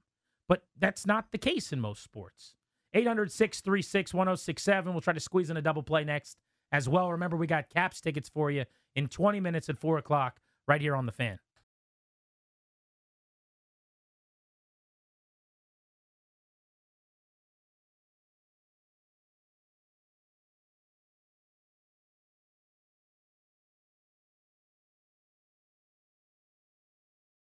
G&D on The Fan. We'll give you a double play in just a moment. It's going to be a good one, by the way. Nobody in this room right now knows what our double play is. I'm just going to tell you, it will involve Ryan Clary. Oh, man. It's not anything that you guys are prepared for. And I think it's going to be good. I'm excited about it. I came up with the idea this week. Oh, good for you. So we'll do that, well, let's say in 3 minutes right here on Grant and Danny. But let's put a bow on our All-Star game conversation. People were livid about the NBA festivities on Sunday. 200 points scored, no defense at all by the East, winning the game. So the question is, Charles is in Fairfax, is this game worth saving, or should we just let it be what it is and not worry about it? Well, hey, guys, love your show. Thank you, buddy. First-time caller. Oh, hey, that's look, awesome. Guys, I'm a bit old school with this here, right? So I've seen everything. You can't stop these guys from being selfish. You have to basically hit them where the money is. I say cancel it. I say not try it again. I say the fans have to stop showing their interest. That's the only way things are going to change. We live in a society today where money simply motivates people, not fans. But would your end game be to get them back to what you and I grew up with, or is it just the end game is what? Like, what do you hope to? In other words, what do you want to change by not caring about it? Well, I think you should bring international players in. I think you should even bring women in. I think women can put a pressure on men that literally will kind of wake them up as well. I mean, just like we had the three-point shooting that happened this Saturday, at the end of the day, it takes pressure. I don't know what the pressure points are, but I say change it to a level where it's noticeable. I mean, the women play hard. The women give their fans what they want. Yeah, I think you could do Curry versus Ionescu as an example. Was actually really good and really competitive. Great television. I think you could do that in some of those individual skills competitions. I'm not sure if you play the WNBA stars versus the NBA stars, if it works out the same or is worth trying. I don't know. I like the idea of showcasing the women's game. I certainly think that was the highlight of the whole weekend, and do more of it. I want to see Caitlin Clark next year go head-to-head with Curry. And maybe it's, Dame versus Ionescu or something. Well, that's what I want. I want Caitlin Clark to walk out and go, I challenge you, yes, Dame Lillard. Or like the top 5 ball handlers in the WNBA do an obstacle course timed or whatever against the top 5 in the NBA. I think that would be actually really cool. I think that's a good idea for sure. Robert's in Dallas. What's up, Robert? What's happening, guys? Buddy. Good to catch up, man. Hey, all these ideas are good. Here's the problem, and this is a problem David Stern didn't have to face and Adam Silver does. Man, you can't make people have pride, and you can't make people be competitive. And, I hate to be the back-in-the-day guy, but, man, you go look at some of those all-star games. Shaquille O'Neal could not wait to take it to David Robinson. And totally. Jordan couldn't wait to take it to Dikembe. Isaiah and Magic. These guys were friends, but when they got on that court, it's all business. It's just the way that it is now. And, look, I'm an older guy. I'm 51. I came up and I was spoiled with all these guys that were great. It wasn't too long ago I saw this video of Tracy McGrady and Kobe, and the guy was joking around with them about them playing one-on-one, and Tracy was like, yeah, we didn't keep score. Dude, Kobe stopped the interview, was like, who didn't keep score? Like, he stopped the interview to make it known, dude, I didn't just play you for fun. I played to beat you. Those days are long gone, man. Now we're in the days of the banana boat, Instagrams, people joining up with each other. These dudes talk to each other after a game as if they ain't seen each other in 8 years. It's just a different time. Everybody's chummy. So look, so true. And maybe I'm just old, and maybe I'm just like it's not. It happened to all of us, dude. No, you know what? It's totally correct. It's by the way, not for Robert. Right. It's not for you. I don't think it's for me. Maybe if you're a kid, you love it. Maybe if you're one of these guys who likes players from 11 different teams, don't really have a favorite team. You got a bunch of jerseys in your closet. All the kids in my son's league love Steph Curry. They just want to see Steph Curry do stuff. Maybe, I get it. Maybe they're in, and maybe it isn't as big of a problem. I like that call though. All right, it is time for our double play. What's going on in our lives? Nothing to do with sports. Here's the challenge. Give me some game show music. Yesterday was President's Day. Oh. How many presidents of the United States can Ryan name? On the spot right now. Over, under, what are we setting it at, Danny? 19.5. Okay. There's been almost 50. I'm gonna hope he goes over that. I'm gonna say if he gets over 23, I'll be happy. Darius, how many do you think he gets? 19.5 is so. I'm gonna go with 21. He's gonna get 21. Low number. Yeah. All right, Ryan, you may begin. All right, we're gonna go Biden. Hold on, let me get my bell. Where's my bell? Danny, do you see my bell? I do not see you're saved by the. Somebody Somebody moved that? Bell? Look, is it underneath the football helmet that's here for some reason? No. The other football helmet. No, nothing. All right, no. Underneath your deodorant there? We'll give him credit. There's one. All right, Biden, Trump, Obama, Bush.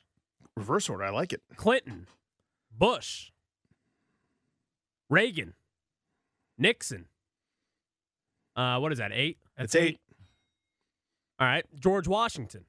They're skipping a little bit, skipping around there. John Adams. 10. Abraham Lincoln. 11. Herbert Hoover. 12. Geez. Yep. FDR.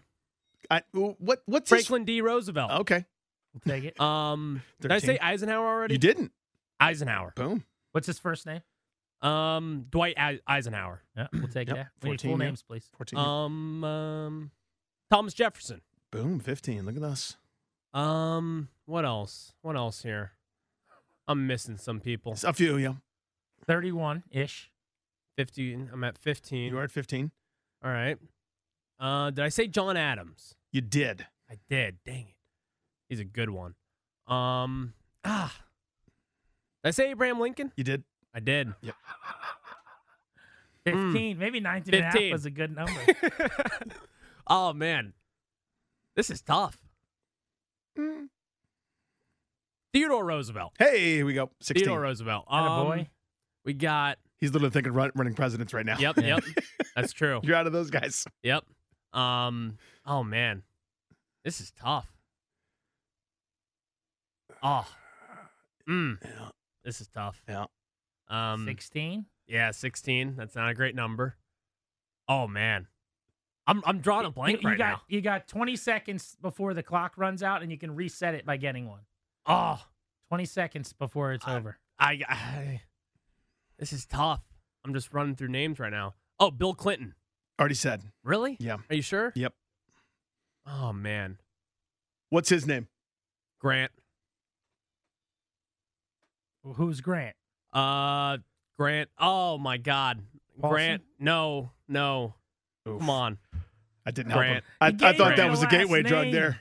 Grant. Ulysses S. Grant. Hey, here we go, All 17. right, he Ulysses reset S. the Grant. clock with 2 seconds to All right. spare. All right. 20 Ulysses S. seconds on Grant. the board. I have 17. Yeah. You do. All right. Did I say Hamilton? You didn't. Hamilton. But he's also not a president, I don't think. Oh, President Taft. Hamilton wasn't a president. Really? Taft was. You got Taft. Taft. 18. That's He has to 18. say his full name, Danny. Whoa. This has been the rule since Yeah. the beginning. What's Ah. Taft's name? Harrison Taft? No. That's No. not.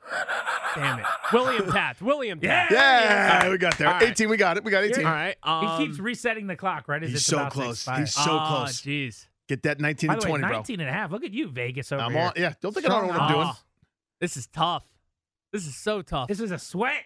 This is so I need. No. It's not. No. I'm thinking through some names right now.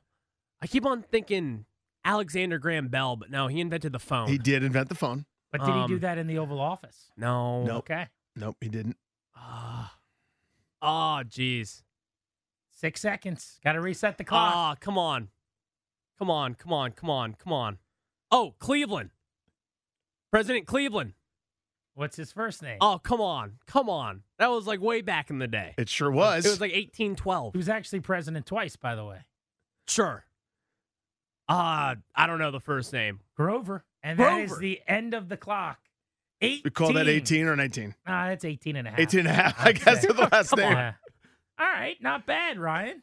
Not too shabby. Hey, I'll take it. I mean, Happy President's Day, everybody. the obscure ones like Polk and Tyler, like nobody remembers those. Like under pressure when you're Did thinking he about get it. Harry Truman? He did not. That's why I tried to give him the. Dude, just think of my kids, man. McKinley, Truman, I know. Reagan. I know. I didn't think of that. If I would have, then I would have known.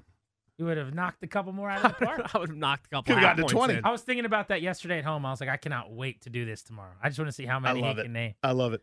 Grant and Danny on the Fan. We're giving away Caps tickets. Top of the hour. We're going blitzing as well.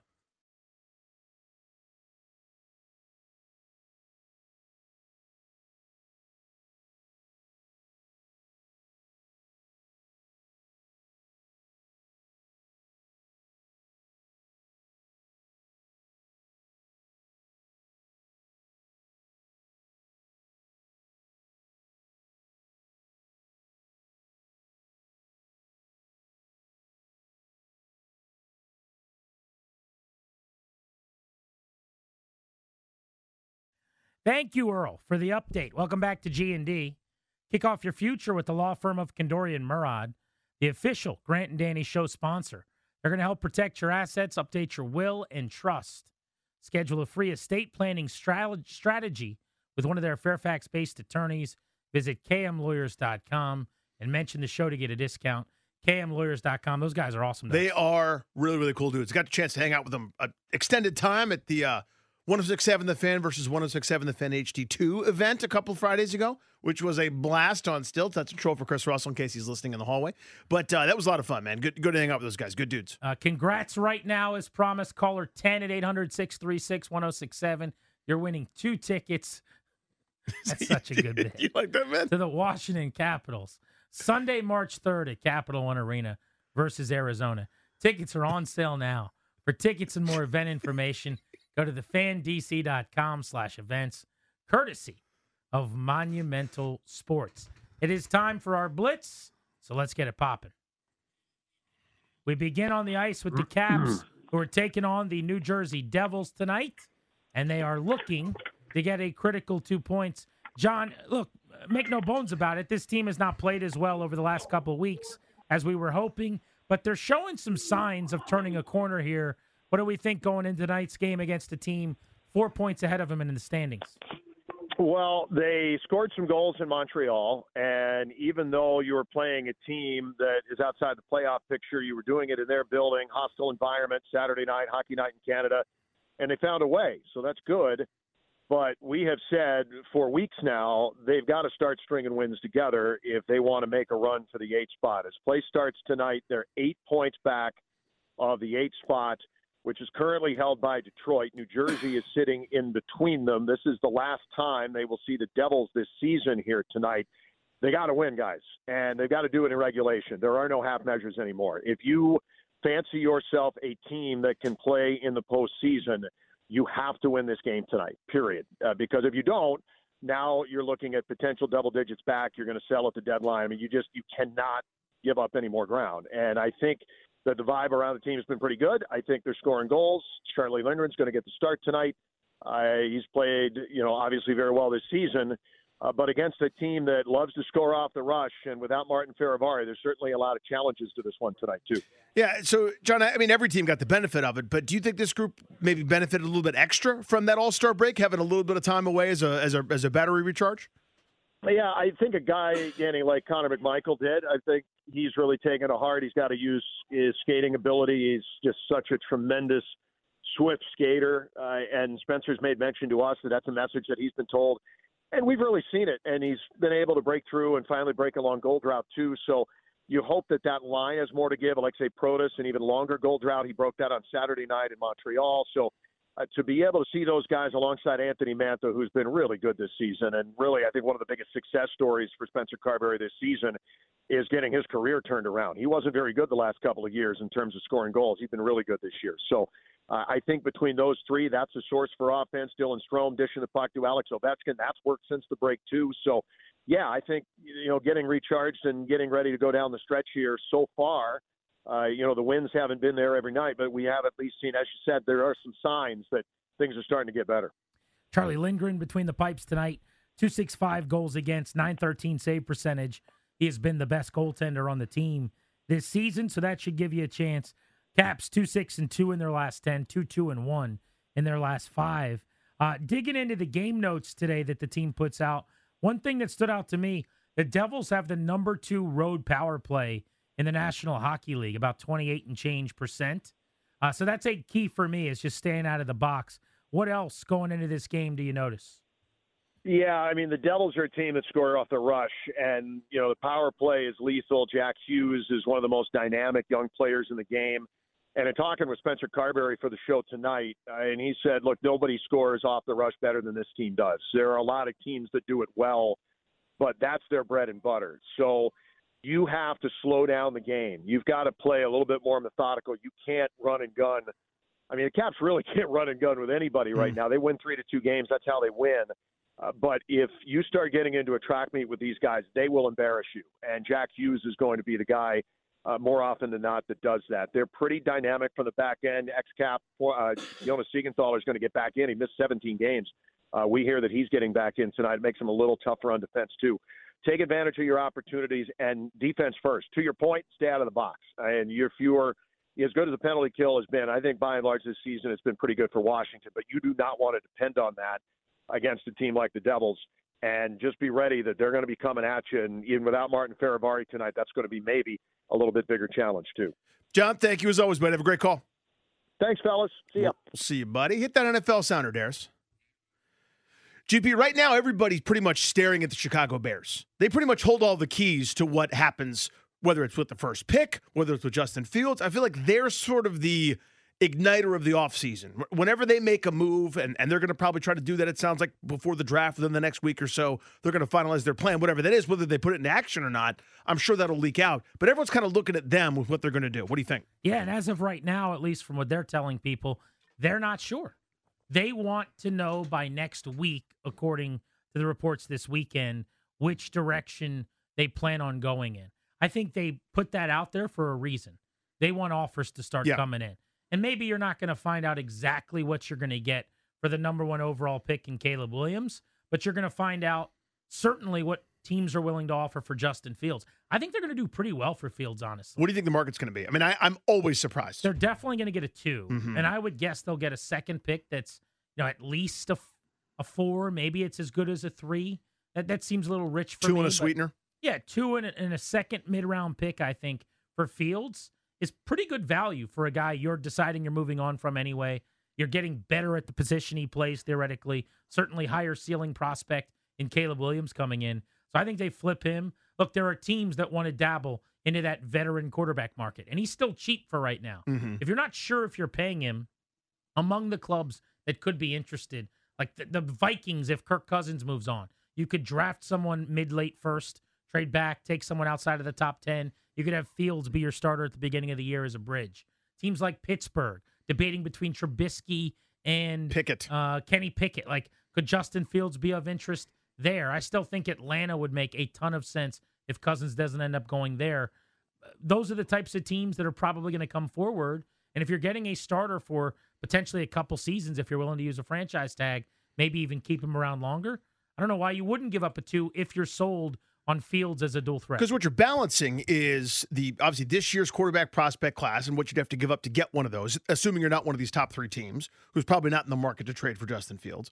Then you kind of go, do we want that identity? And by the way, that's not crazy to want that. If you want to go all in and be a Ravens with Lamar Jackson type offense, this guy ran for over 1,000 yards when they finally just let him go, right? They were trying to do this drop back a bunch, pat the football, throw to Cole Kmet sometimes or Darnell Mooney or somebody. They had inadequate personnel. And they finally went, you know what? Screw it. Let this kid, who's one of the best runners at the quarterback position in history, go crazy. Ran for over 1,000 yards, had like 8 touchdowns and basically 2/3 of a season once they turned him loose as a runner.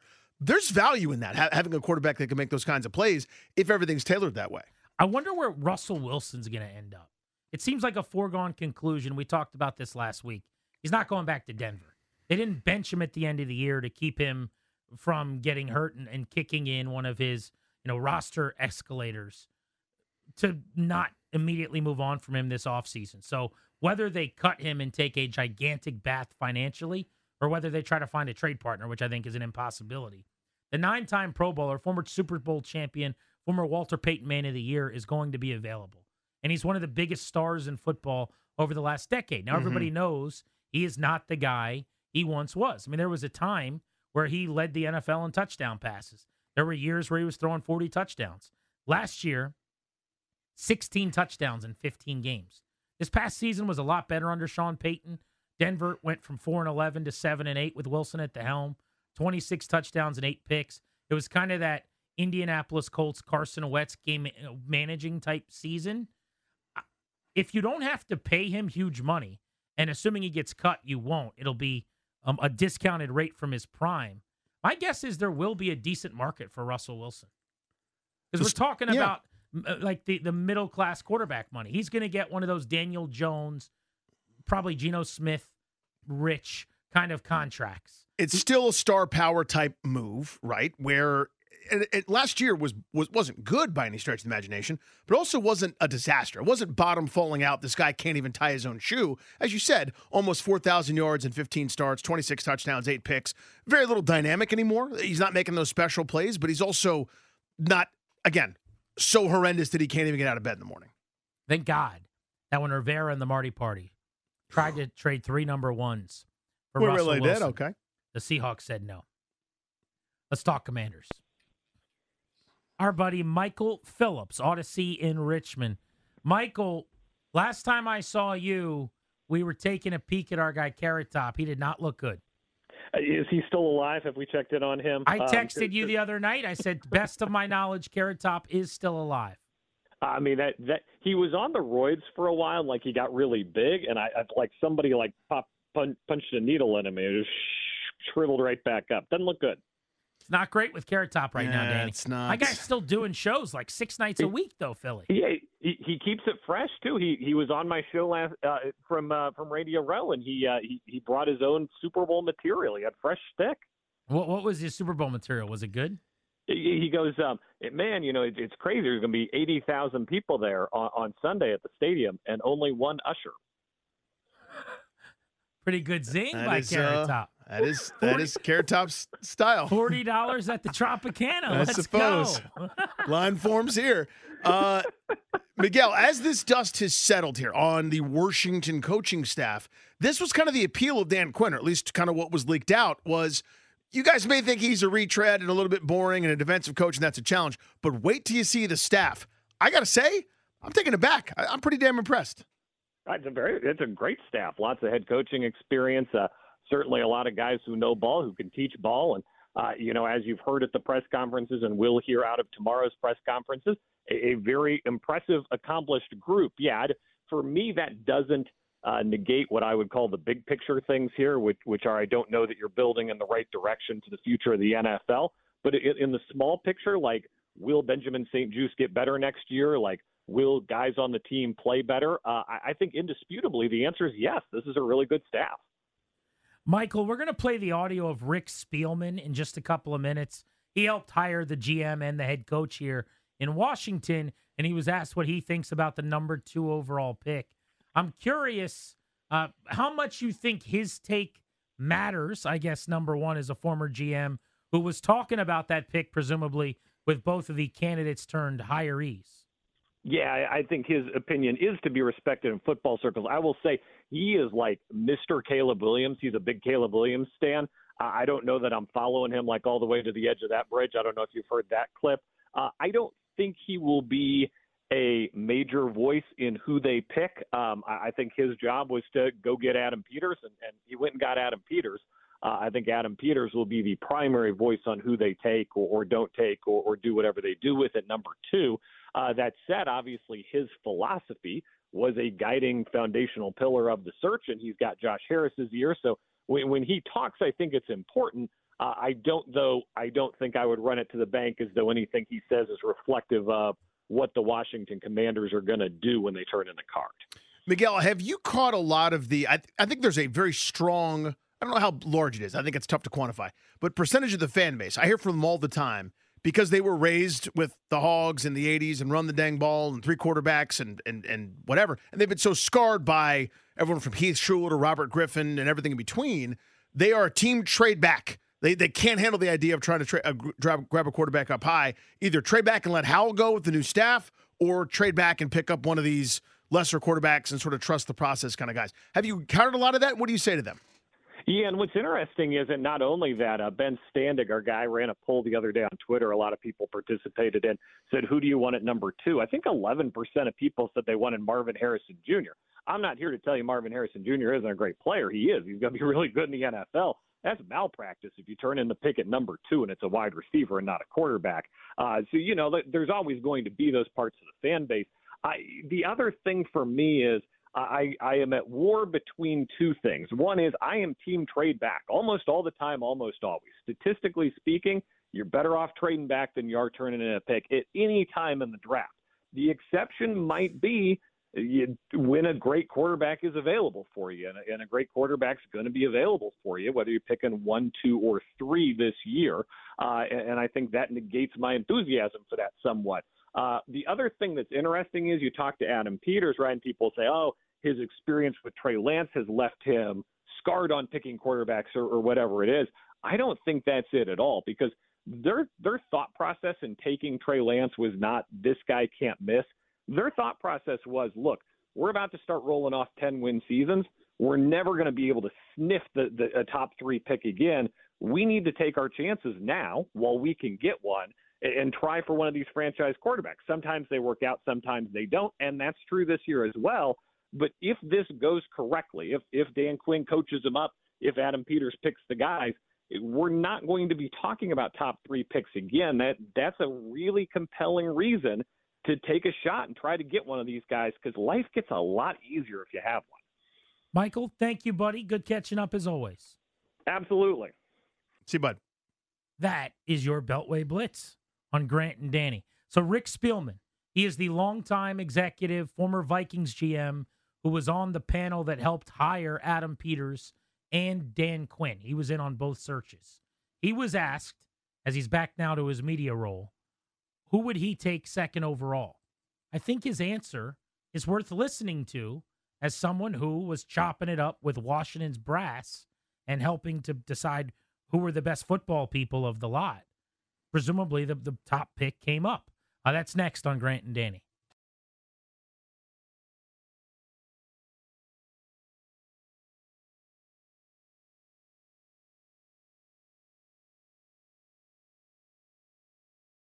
Rick Spielman works for the 33rd team and is a contributor to a bevy of outlets, providing an expertise as a former GM. This offseason, he took a break from all of his work so that he could work for the Commanders, so that he could help them pick their GM and their head coach. They landed on Adam Peters, which we're happy about. Dan Quinn, who just put together a really quality coaching staff. And now he's back to working. And the number 2 overall pick came up. And this is what Spielman said when he was on a PFF broadcast about who he's got behind Caleb Williams, who's distantly his number one quarterback, it sounds like. Yeah, I like Drake May a lot. I had the ability to watch him play live down in Miami last year. And his size, I think he is very athletic. I think he has arm talent. I think he's another one. He did not have the same talent around him this year. He made some poor decisions, turning the ball over or forcing the ball where it probably could have kept it. And then Jaden Daniels is an incredible story, coming from where he started at ASU, Arizona State, where he was still developing. You can say, God, this guy will never be a first-round pick, to when he transferred into LSU and the strides he made from last year to this year, and how much better he has improved. So I think all three of these are going to be very successful. He would go on and has previously talked about how he thinks there's a chance that, as you heard at the end of that answer, all three of these quarterbacks could be really good NFL QBs. Mm-hmm. But he's got May ahead of Daniels, it sounds like, in his pecking order as his number 2 and his number 3 guys behind Caleb Williams. Here's the question I would have. Does his thinking matter any more than a normal media person who is a former GM? In other words, we know that he ran a front office. We know that he's made quarterback decisions. He was the guy that paid Cousins, brought him to Minnesota. He's drafted QBs. Like, I get that he's a former GM. It's not like me or you just sitting here talking football and telling you what quarterbacks we like. But does the fact that he was working with the Commanders, the fact that he's presumably talked about the number 2 overall pick with Peters, maybe even with Quinn for all we know, does that give it any more credence when he says what he thinks, or is he just another former GM in the media? It's more. I think you quantified it very well. It's more than you and me.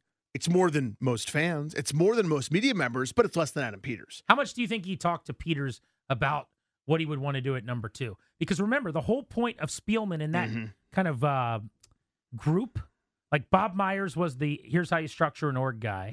Josh Harris was the I'm the owner and I'm the businessman type guy. Rick Spielman was the football guy. Football guy in the room with football and guys. When Adam Peters would leave and Ian Cunningham or any of the other GMs would come and go for their interviews, they'd go, all right, Rick, how did he stand up? What were the football chops like? I wonder if he's talking about number 2, if he's putting a check mark for someone who's really high on Drake May versus Daniels or vice versa. I mean, there's no way that never comes up. A person talking about football is probably going to talk about the situation the football team that he may or may not be coaching is in. Yeah. You know what situation they're in? The salary cap money. What's the best way to allocate salary cap money? What's it? The number 2 draft pick. Do you think that? Absolutely, that comes up. Evaluations there because you want to hear. You want to hear guys how the convictions on players, right? What can he do? What can he do? What could he do for us? What makes the most sense? What kind of player do you want? Well, would that be something that you have to get at number 2? Could you get that at 15? Could you trade up, trade back? All those kinds of conversations absolutely are happening when you start talking philosophies and team building, roster building, the whole 9 yards. Absolutely, it came up. Now, does that mean that the evaluation that Rick Spielman has is identical to Adam Peters? Of course it doesn't. We're not naive. They're not like sharing a one AI brain at this point, but I guarantee they've had some conversations and some thinking will rub off. Yeah, and also what Spielman thinks honestly doesn't really matter because they didn't hire him as GM. I guess my point is, would he be more inclined when he graded these guys out to just say more favorable things about someone who might be like-minded on some of the critical issues of the offseason? I think that's a fair question. I guess my answer is I value his opinion as a former GM the same way I would if we were to have Bill Polian on or, Randy Mueller or some of these guys. And Spielman, I actually think really highly of. I thought he was a really good GM and think he's been a good executive, think he should get back in the league. But I don't think his take on the number 2 pick is in any way indicative of what Washington might be thinking. Because at its core, that's really what we're asking and what we're wondering. Is he, what you and I joked about this when he was helping with the searches. I remember saying something along the lines of, I can't wait till he goes back to doing his draft pod so I can hear all of his take on, what he thinks Washington's going to do. Right. If he came out and said, and he will eventually, I'm sure, if he said, I think the Commanders really like Jaden Daniels, and I think that the Commanders are a good fit for him, I expect them to take him, that would mean more to me. Radar goes up. Now I know he's talked to Adam Peters more than most. I know he's talked to Dan Quinn. I know he's talked to Josh Harris. When he makes a prediction, when he suggests what he thinks they think, that I'm going to care about. But just him, when he's asked, what do you think? To me, that is on the same level for me of my interest as just super knowledgeable evaluator types that are in the media. But rest assured, when he comes at you and makes a prediction, now I'm listening. When we hear, hey, what do you think Washington should address in free agency? I think they should be really aggressive, and I think they want an inside linebacker. Like, those are the types of things probably that he's now using. Why wouldn't you use that knowledge that you gleaned from that process in your life now, leaving that gig? Of course, it's an asset. It's an advantage, right? I mean, you had that inside, inside the rope that we're all craving. All that information, as you said, makes you better when you're outside, being able to sort of speak to it in an authoritative way. So you're 100% right. I maybe I put more stock in it than you do, is what it sounds like. I mean, I'm not sitting here going, this is gospel. They're trading up the number one to take Williams, but it is, to me, more noteworthy than your average Bear. Like again, we'll have on the Dane Burglars of the world. I can't think of all the draft guys. There's so many that we like. Christopher Prasso and all the smart dudes. We get the point. Right? Yeah, all those different guys. That'd be a good bit. The guys with the hair, good dude. My guy Chris Russell bit, where you just name like, who's the guy? And you just name like 10 more guys. Tampa Trey and Trevor Sikkema, and then we have it means more to me than those guys. Not that those guys are good, but it's like it's a little bit more to me, a little bit more weight to it, because he was in the room in those interviews in that process. I don't even know if I would go that far at this point, honestly, to say that, which is weird. I don't think I trust Spielman as a former GM implicitly more than I do someone who just grinds tape for hours and hours and hours who's never a GM.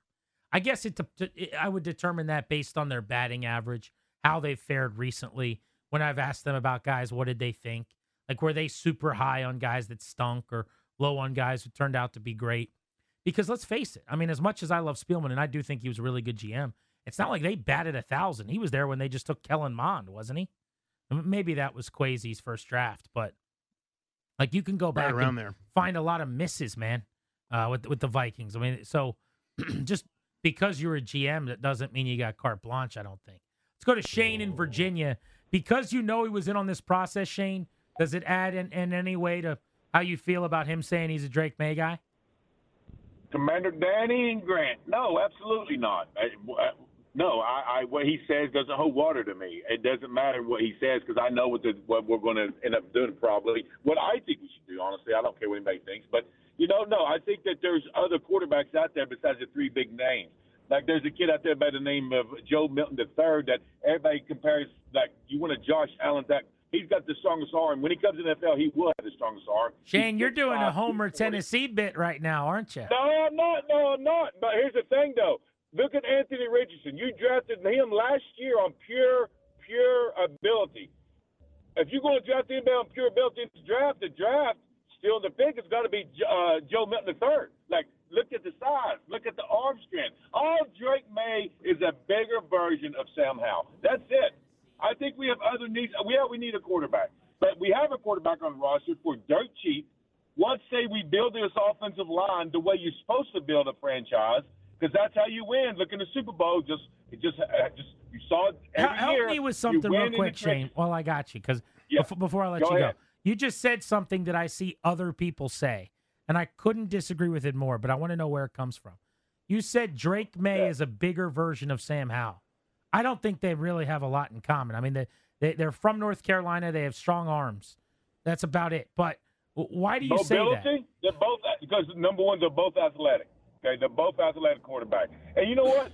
Sam Howell didn't have a bad year last year. He got thrown to the wolves. Technically, when they messed up this organization, they should have put him out there year one. Agreed. And this year, he'll been his second year coming in, and now you know what they're evaluating. Now you can sit there and say, we need a damn quarterback. But we've not had a quarterback in 30 years. They're going to go ahead and draft. I would draft Daniels. Me, personally, the NFL's changed. It's not that Peyton Manning sat back and pick you apart. You have to have a mobile quarterback.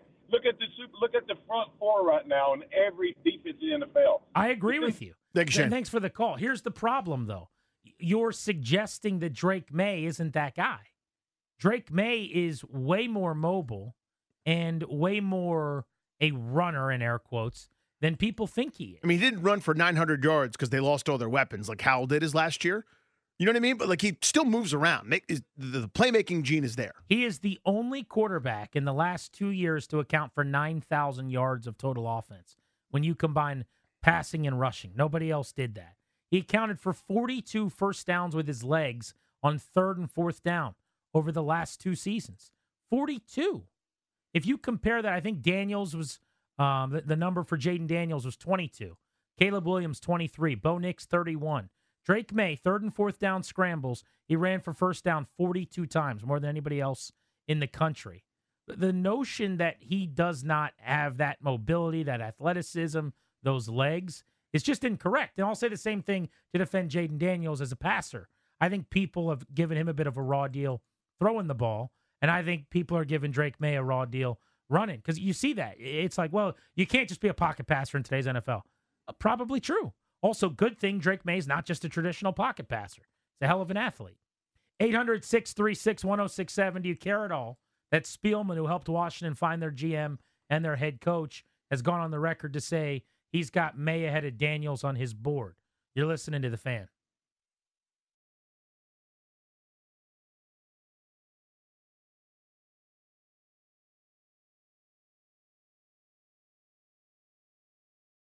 Yeah, I like Drake May a lot. I had the ability to watch him play live down in Miami last year. And his size, I think he is very athletic. I think he has arm talent. I think he's another one. He did not have the same talent around him this year. He made some poor decisions, turning the ball over or forcing the ball where he probably could have kept it. That's Rick Spielman, who helped Washington find their GM and head coach. Welcome back, Grant and Danny on The Fan. Look, Rick Spielman's opinion is a lot like that of other now analysts. He is a GM. He did run a draft room. But, Danny, you said you kind of put him ahead of the guys that weren't GMs, which I understand. He drafted Christian Ponder and Teddy Bridgewater and Kellen Mond. So I don't even necessarily do that. I think he knows what he's talking about. I think he's sharp. I like the guy. I want to get him on the show. I think he is as good an analyst right now with the GM backing and perspective as there is. But I say that to tell you, like, I'm not adding any extra value because he was in the room helping to pick Peters. I don't think he said, who would you take second? And Peters said, probably May over Daniels. And then he went to the Harris group and he's like, This is definitely your guy. Did it come up? Sure. He also likes both. As he said in his answer, he thinks there might be 3 guys in this draft that are really good. But the question we've got for you guys is, look, when he speaks, we're going to be paying close attention. He was in the room for much of this offseason with Harris and the ownership group. And I specifically think when he makes predictions or gives you an idea of what he thinks the team thinks, you got to listen. Yeah, Raiders should be up. Someone tweeted me and said he probably signed an NDA. Well, no kidding. Just know this. Unless I tell you I'm speculating, or if I say I have no idea, this is just me throwing this out here.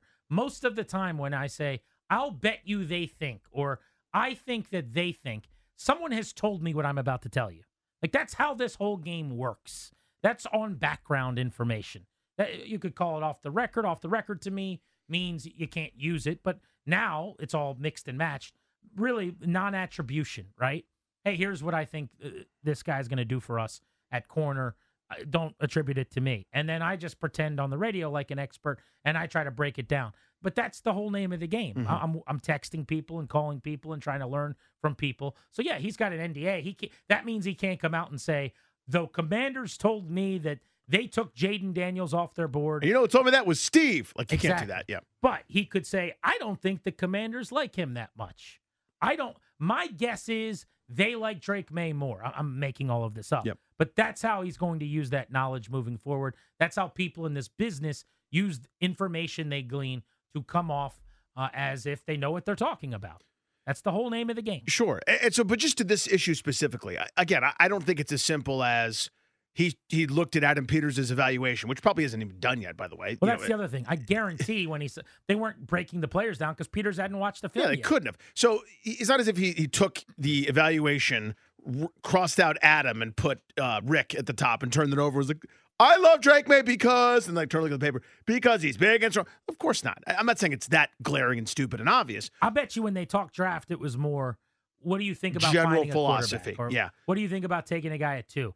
I bet you they may have talked about the guys casually, but Peters has not studied them yet. Right, but it's more along the lines of what did you learn from your trading up for Trey Lance when you were in the room for that decision that got made that didn't go very well?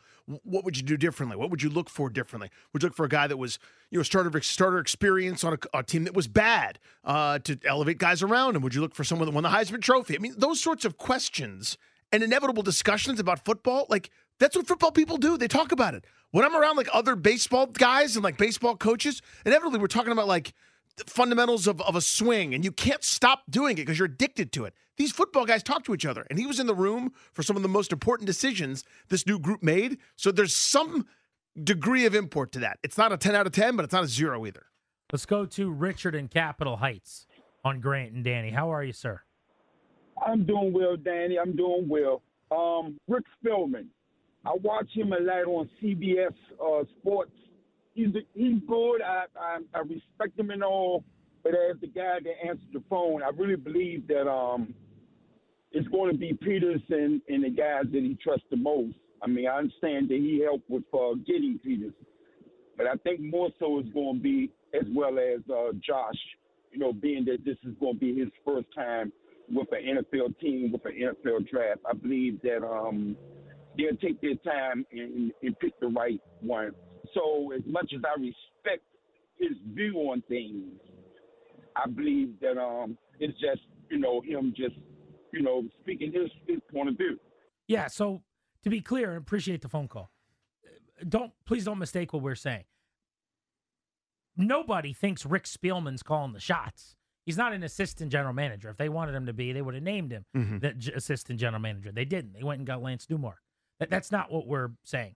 What we're asking is there any way that his interests, proclivities, the way he sees things may have influenced the process as to how they landed to find someone like-minded? Sounds like both of us are kind of dubious about that and skeptical that was the case anyway. But yes, he is not picking the players. This is an Adam Peters operation. Harris, because it's a quarterback. When it comes to GM, head coach, quarterback, the owner is going to be involved. I would imagine he's going to ask a lot of questions and not give a lot of answers because he knows what he doesn't know, unlike Dan Snyder. I certainly hope that's the case. But he'll be at the table, and I think it'll be your GM, your assistant GM, and the entire scouting department, Tim Gribble and his crew. Those are the people whose opinion's going to matter here. Mike in Leonardtown, what's up? Hey, Grant and Danny. Like the conversation, I don't know that I don't feel like Spielman's going to have too big of an impact. He certainly got a lot of experience, but hopefully he keep that little bit more close held. I would like to comment, though. I think one of the things that a lot of people are overlooking as far as that second round pick is the scenario of possibly picking up Hendon Hooker, who played for Tennessee. He was a Heisman candidate before he got injured, and he got picked up by the Detroit Lions. He's sitting third on their depth chart. He was a third-round pick, and they can He's pick under him up. contract, but how would they get him? With a trade?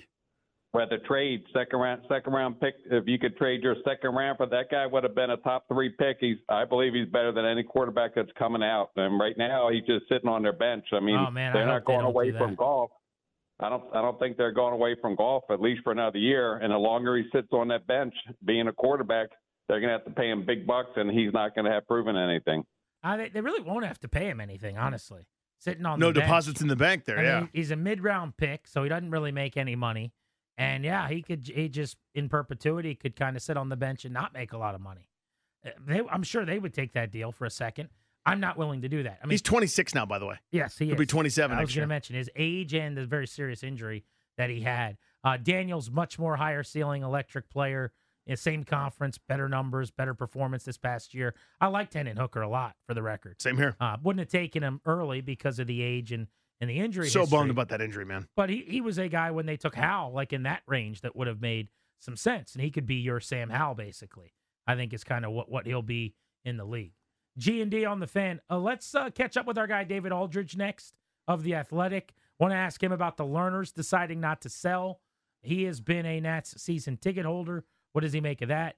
Also a DC sports analyst and legend who's covered the NBA since before I was born. Should the NBA do something about its All-Star game being panned all weekend long? This is The Fan.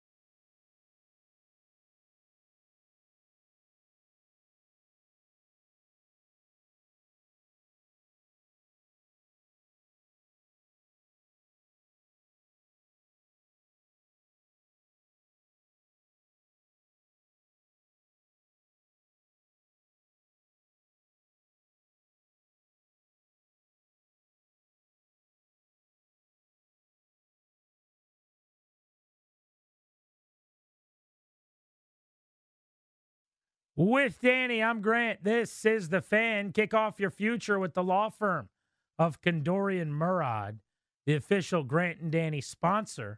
They'll help protect your assets, update your will and trust. Schedule a free estate planning strategy with one of their Fairfax-based attorneys. Visit kmlawyers.com and mention us, G&D, to score a discount. That's kmlawyers.com. We are joined right now by our buddy, a Hall of Fame insider and broadcaster in the NBA who covers a thing or two in this city. We can ask him about any team we want to because David Aldridge is versatile like that. And in fact, want to start with the Nats and get to the NBA All-Star game. David, thank you for the time. How are you? Grant, I'm good. Thank you for having me. Appreciate it. You sound silly, by the way. What are we using? What are we doing? He's on a Zoom, I think. I'm on a Zoom. Guys, don't ever drop your phone. I'm just telling you that because my phone is looking at me now with all kinds of different colors and stuff that are not normal. So I, as soon as I'm done with you, I'm going to the Apple store. We're getting a new phone tonight. So yeah, got to Zoom it for right now. Well, there's probably like some story somewhere that, someone went to this restaurant because they couldn't get reservations to a place they liked, and it became their new favorite restaurant. I think we're only going to do Zoom guests from now on. You sound incredible. This is great. I mean, Darius was over there for like an hour. My computer works. That's good. Darius was over there, plugging wires into other wires and cutting things with like duct he tape. did that thing where like you start a car with the wires. Right. It's working. He's hot wiring it, huh? I love it. All right, before we get to the NBA All-Star game, because I love not only what you've had to say about it, but you guys did a great thing on The Athletic with a bunch of the NBA reporters discussing it, which was really good. I read this morning. The Nats are not selling. You are not only someone who covers this team, but you and your family have been fans. I know at one point you were a season ticket holder, you told us on the show. I don't know if you still are or not, but they are not selling the team anymore. They have taken it off the market. Well, what do you make of that? I mean, I'm not, Grant, it's funny. Like, normally you would go, okay, well, that's good, that they're not selling anymore because, they have institutional memory. They know all the people in the organization. They hired all of the people in the organization, right? So, but then Mark Lerner says that this was decided a while ago. Okay, well, if it was decided a while ago, then how do you explain your off season when you did nothing? Okay, you signed Joey Gallo. I'm sorry, you didn't do nothing. You signed Joey Gallo and Nick Senzel. Okay.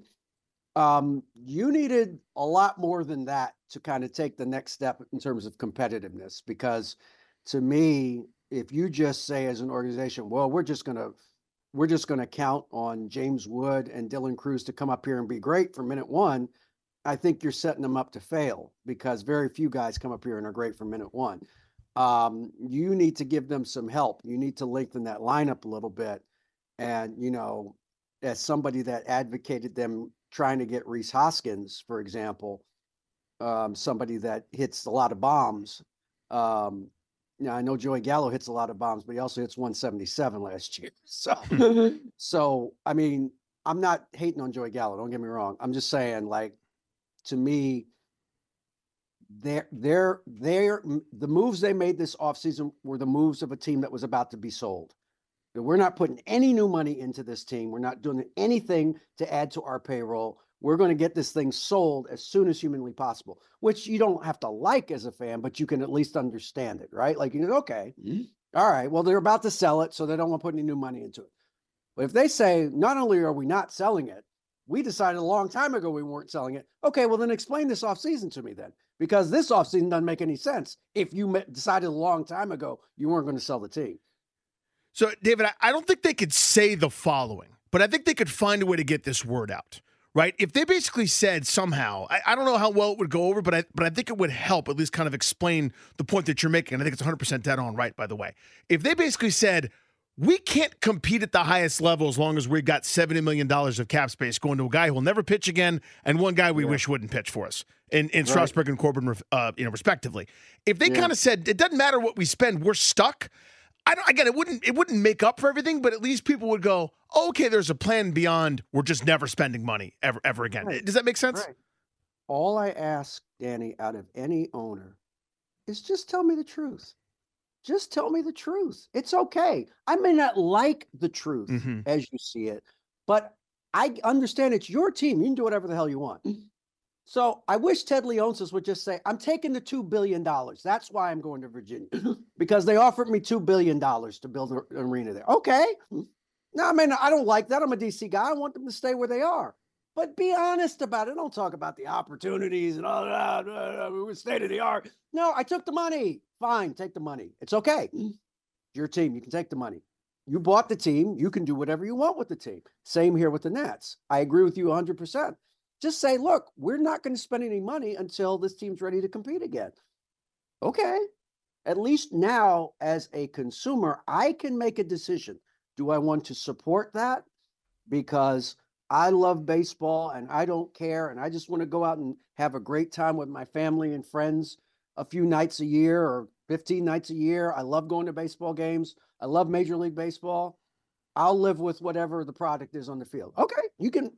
I will never question anybody who approaches it from that standpoint. Some people may say, hey, you know what? I want to see a product that's going towards winning. Like, I think winning is important. I want to pay money to see a team, my team, local team, win. And until you do that, I'm not going to buy season tickets. That's also a decision. But you've given me information now. They are not giving you information. They're just talking about our goal is to win a World Series. Exactly when is that supposed to happen? When you bring in nothing in an offseason, in a major league offseason, in what may be the toughest division in baseball. Like, so explain, again, to your point, tell me what the plan is. Because this is no plan. This is just meandering from one season to another and hoping that you catch enough lightning in a bottle that you win a few more games. Because it can't be we're just going to throw the kids out there and see what they can do. Because you know what? A lot of those kids are not going to make it if you do it that way. David Aldridge, Aaron Grant, and Danny. So I agree with a lot of what you're saying. But as a massive baseball fan, I also see that the Orioles did this, and look at where it got them. The Astros did this, and look at where it got them. Kind of a similar question to what Danny asked, but I guess what I'm wondering is, like, none of them came out and said, we're tanking for 4 years, or we're not spending money. Because you can't. The league hates it. They want nothing to do with it. They're changing rules already. They screwed the Nats over in the draft process to make sure that teams don't do what Washington's doing, even though it's the best way to get good fast. Being good, being mediocre for 7 years is the worst thing you could do. But I digress. Yes. But I guess my point is, they really can't come out and say, hey, we're not going to spend again until we're ready to.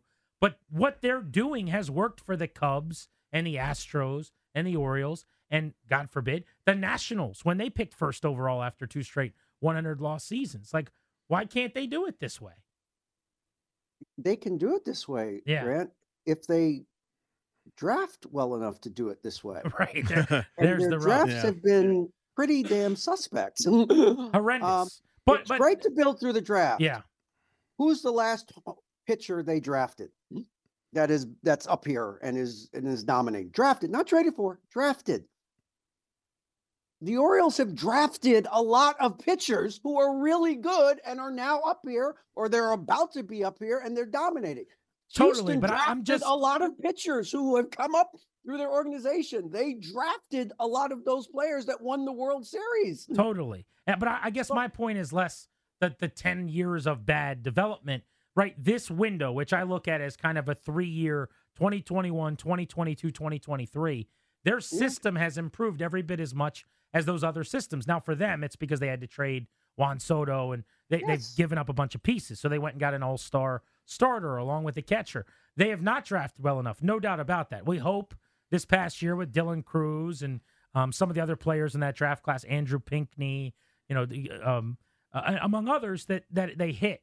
But I guess my point is just, and I'm not necessarily arguing what you're saying as much as if I'm a Nats fan, I hope that they get back to being spenders and engaged and aggressive. And they were a top 5-ish payroll on opening day, I think, the way when they won the World Series. Maybe this was just the design of we're not spending a penny while we're bottoming out.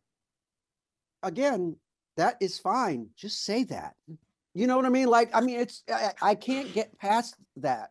That's fair. As somebody who used to, I don't have them anymore, but for many, many years had season tickets. You have to tell Paolo me. Espino wasn't it doing it for you, DA?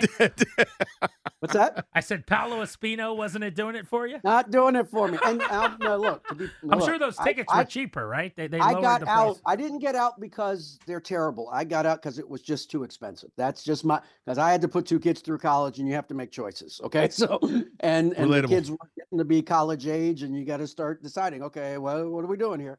So that was not it. This was not a reaction on my part. What I'm saying is, as somebody who has had to make that decision, though, I understand that their timeline might not match up with mine as a fan, but you have to tell me what your timeline is and how you intend to get to where you say you're going to get to.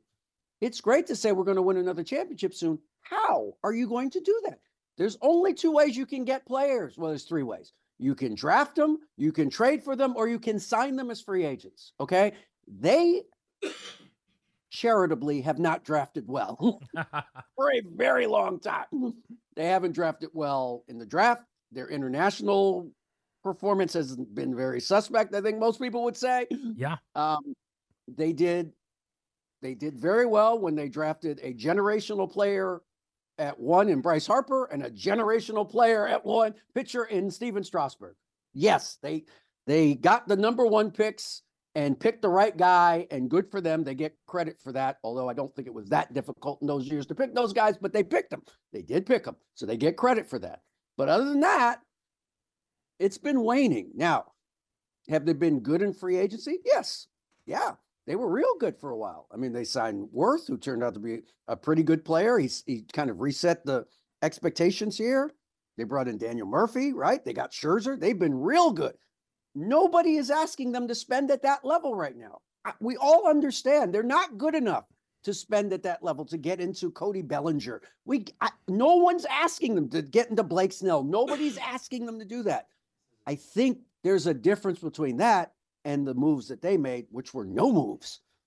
That's all I'm saying, is that you can do a little bit. Their payroll is what, 134 going into this season? I think Kotz has them at 134. Maybe it's 124. 124, 134? That's nowhere near the tax. Like, you can't tell me you couldn't add 15, 20 million in payroll and get nowhere near the tax and add 2 players who could help you win some more games this year. We were looking at it earlier. They're 23rd of 30 teams, and that's because of the Strasburg and Corbin. Right. If you take Strauss and Corbin out, that's 55%. they're down below the Pirates. I mean, this is the lowest payroll in the sport. So that's all I'm saying, guys, is that you got to show me the blueprint. What's the blueprint? And yes, I think Wood's going to be good. I think Cruz is going to be good. I'm not disagreeing with them on that. I think they are going to be good. I hope Gore is going to be good. I mean, I think he's got, potential, and you hope that their injured guys come back this year, right? And help them out a little bit, at some point this season. But again, I don't see a plan. I don't see the year-to-year plan. I don't see how you end the season in October of last year with the starting pitching staff they have. And you start this season with the exact same starting pitching staff you had last season. That doesn't make any sense to me if you're trying to get better. Then add a pitcher who's better, who can help you win some more games this year. Not the top of the line guys, but there's a happy medium in there somewhere. And I don't see the happy medium right now. David Aldridge with us here on Grant and Danny. Yeah, let's switch to the NBA All-Star Game weekend, if we can. I'm old enough to remember, and I'm doing the thing that my dad used to do that I make fun of, and now I'm very much doing it. But I'm old enough to remember the rivalries and when East versus West mattered. And I know that's not the same, and I'll never get that back. But I feel like the game has disintegrated to the point that I'm looking for other solutions. I'd still like to have an All-Star weekend. I don't know what the solution is exactly, but what did you make of it? What do you think? It was horrendous. Well, I shouldn't say it was. The game was horrendous. I think Saturday night was pretty good. I think Saturday night was pretty good. Fun. I think Steph and Sabrina lived up to the hype. It was fun. I don't think it's great to have two of your four dunkers be guys that aren't actually in the NBA right now, but okay, it's fine. Yeah. Mac McClung was fun and he dunks and it's fine. It was fine. I don't have a problem with that. 3-point contest is fun and exciting. It's the only thing that really is fun and exciting to me on Saturday night. That's why I've always said that should be the last event. For some reason, they make it in the middle because it's the only event that actually has real drama to it. But it's their call. It's their show. Saturday was fine, but Sunday was abomination. It was horrendous. Like we were talking about this morning with some people. All these guys in the league now, what's the one thing they say? Who was your idol growing up? Oh, Kobe Bryant, Mamba mentality. That's how I am. Really? Well, watch Kobe Bryant in the All-Star game and you get back to me. You tell me how he played in the All-Star game, because you're not playing like that in the All-Star game. I just looked at the fourth quarter of the 2001 All-Star game, which was played here in D.C. at what was then MCI Center. And the East came back from 21 down. The quality of, forget the quality of play, just the level of play, just the hard way that everybody played. Mutombo blocked every shot in sight. KG was trying to dunk everything. Kobe was phenomenal. Iverson and Marbury going into passing lanes, getting steals, pulling up for threes, crossing people over, getting to the cup.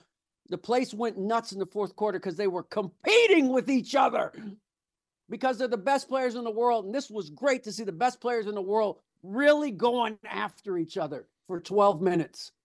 And it was great fun, and it was a remarkable game. And so, again, if you're telling me you want to be like Kobe Bryant, okay, that's how he plays in the All-Star game. When they played in Atlanta, Jordan's last year, and everybody wanted Jordan to get MVP, go out in the sunset with the MVP. And Kobe said, to hell with that. I'm going to score in the last 5 seconds, forces to overtime, and I'm going to win, and I'm going to be the MVP. Because that's how he's wired. Okay? So it's beyond frustrating to see guys not give a damn. And that's 2 straight years of you guys could not possibly care less about playing. And that's not what this league is about. And the people that you purport to idolize, they never played like that in All-Star games. Ever. Michael Jordan never played like that in an All-Star game. Isaiah Thomas never tricked an All-Star game off like that. Magic Johnson, coming back from HIV, never played like that in an All-Star game. So you want to be, showcase it for fans, and you're going to tell me, well, we're trying to save her. We don't want anybody to get hurt. Do you think those guys didn't want to get hurt? Because that year, Kobe Bryant won the NBA championship. And the year before, he beat Allen Iverson's team for the NBA championship. I'm sorry, it was that year. What am I talking about? It was that year, 2001. The finals were the Lakers and the 76ers, whose two best players busted their humps in the All-Star game that year. So stop it.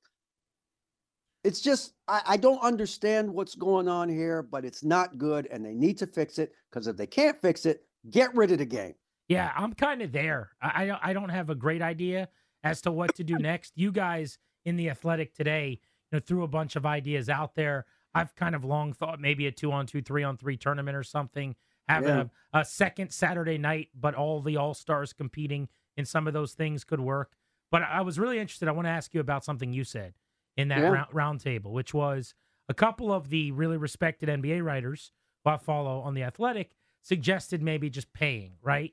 And others said, well, I don't know. It's not a good, the optics aren't good. Fans don't want to see guys getting paid $1 million for winning an All-Star game. But I thought your point was awesome, which was nobody really cared, or certainly anymore, nobody's thinking about that the in-season tournament, the motivator may have been partially $500,000 a player.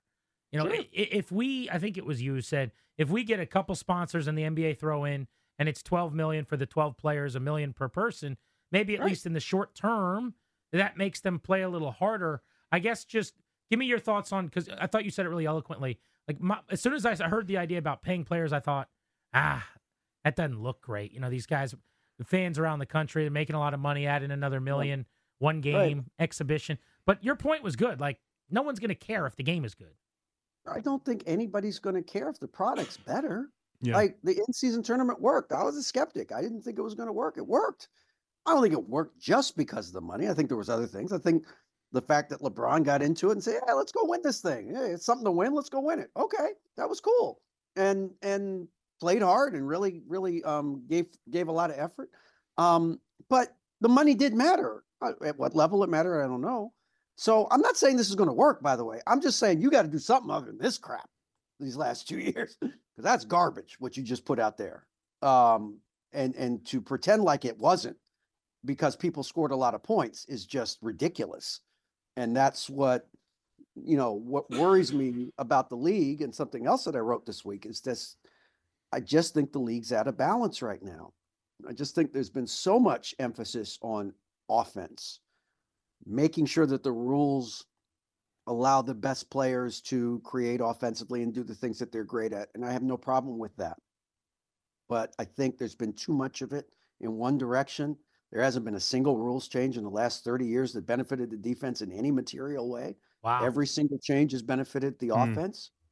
You guys, everybody can go back and look at those games in the 80s. I get it. Look, it's a different sport. Yeah, it's a different game. It was too much. It was too much holding, too much banging, too much. I get it. It was. Nobody wants to see 80, 75 games in the finals. Okay, that is a fair criticism, right? Like fair. So they tried to go the other way. I just think they've gone too much in the other way. And you add to that, the kind of primacy of the three-pointer now, where everybody hunts three-pointers every game. It's just a matter of how many do they hunt, but everybody's hunting them. You just have this game where it's just a series, just three-pointers and layups and three-pointers and layups, and there's no defense because it's impossible to defend under the current rules. It's almost impossible. It's not impossible because some teams still do it, but it's really, really, really hard. So I just think the game's a little out of balance, and the All-Star game kind of reflects that to me, because players seem to think that it's okay the way they're playing. And people are going, no, it's not okay the way you're playing. That's not good. That's not fun. Nobody wants to watch that, And so I don't know. I'm not saying I have all the answers. I'm saying if this is what you're going to put out there, you should just stop right now and come up with something else. You want 2-on-2 or 3-on-3 or horse or whatever, but don't pretend to play a game anymore if these guys don't care enough to actually play the game. David, always a treat, man. Really appreciate the time. Have a great rest of your week. Thanks, guys. Sounds like a bummer with the phone. Hopefully you can get that taken care of today. On my way. All right, see ya. There's David Aldridge, one of the best to ever do it, and strong take and a good take on the All-Star game. Because they've been willing to make tweaks before. When they did Team LeBron and Team Giannis or Team this, and they recognized something wasn't working. This is as bad as it's ever been, and they're in dire need of a change now. I want to get back into the learners not selling the Nats that he just covered with us. Mm-hmm. Do you trust that they're going to spend again when it's time, which is probably next offseason?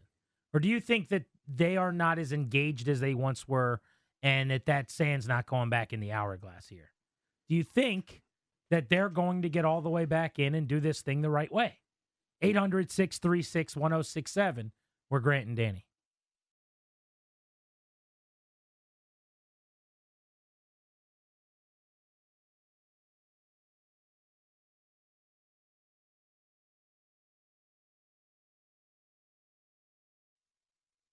The moves they made this offseason were the moves of a team that was about to be sold. We're not putting any new money into this team. We're not doing anything to add to our payroll. We're going to get this thing sold as soon as humanly possible, which you don't have to like as a fan, but you can at least understand it, right? Like, you know, okay, all right, well, they're about to sell it, so they don't want to put any new money into it. But if they say, not only are we not selling it, we decided a long time ago we weren't selling it. Okay, well, then explain this offseason to me then. Because this offseason doesn't make any sense if you decided a long time ago you weren't going to sell the team. Best I can do to try to explain the offseason would be they didn't want to block any of their prospects, and they didn't want to spend money on a last-place club that they felt like would be paying veterans high-end money for a couple of years of non-contending baseball at the front end of those contracts. It's the best I can come up with. But I think DA said something, and that was David Aldridge you just heard from, that was really important and that I liked later in the conversation when he said there's a big gap between spending on stars and doing what they did with Nick Senzel and Joey Gallo. But if you're joining the show, leaving the office for the first time today, one of the major stories here in DC sports is the Lerner family is no longer exploring a sale of the Washington Nationals. And this came down yesterday via Mark Lerner, who is the club's managing principal owner.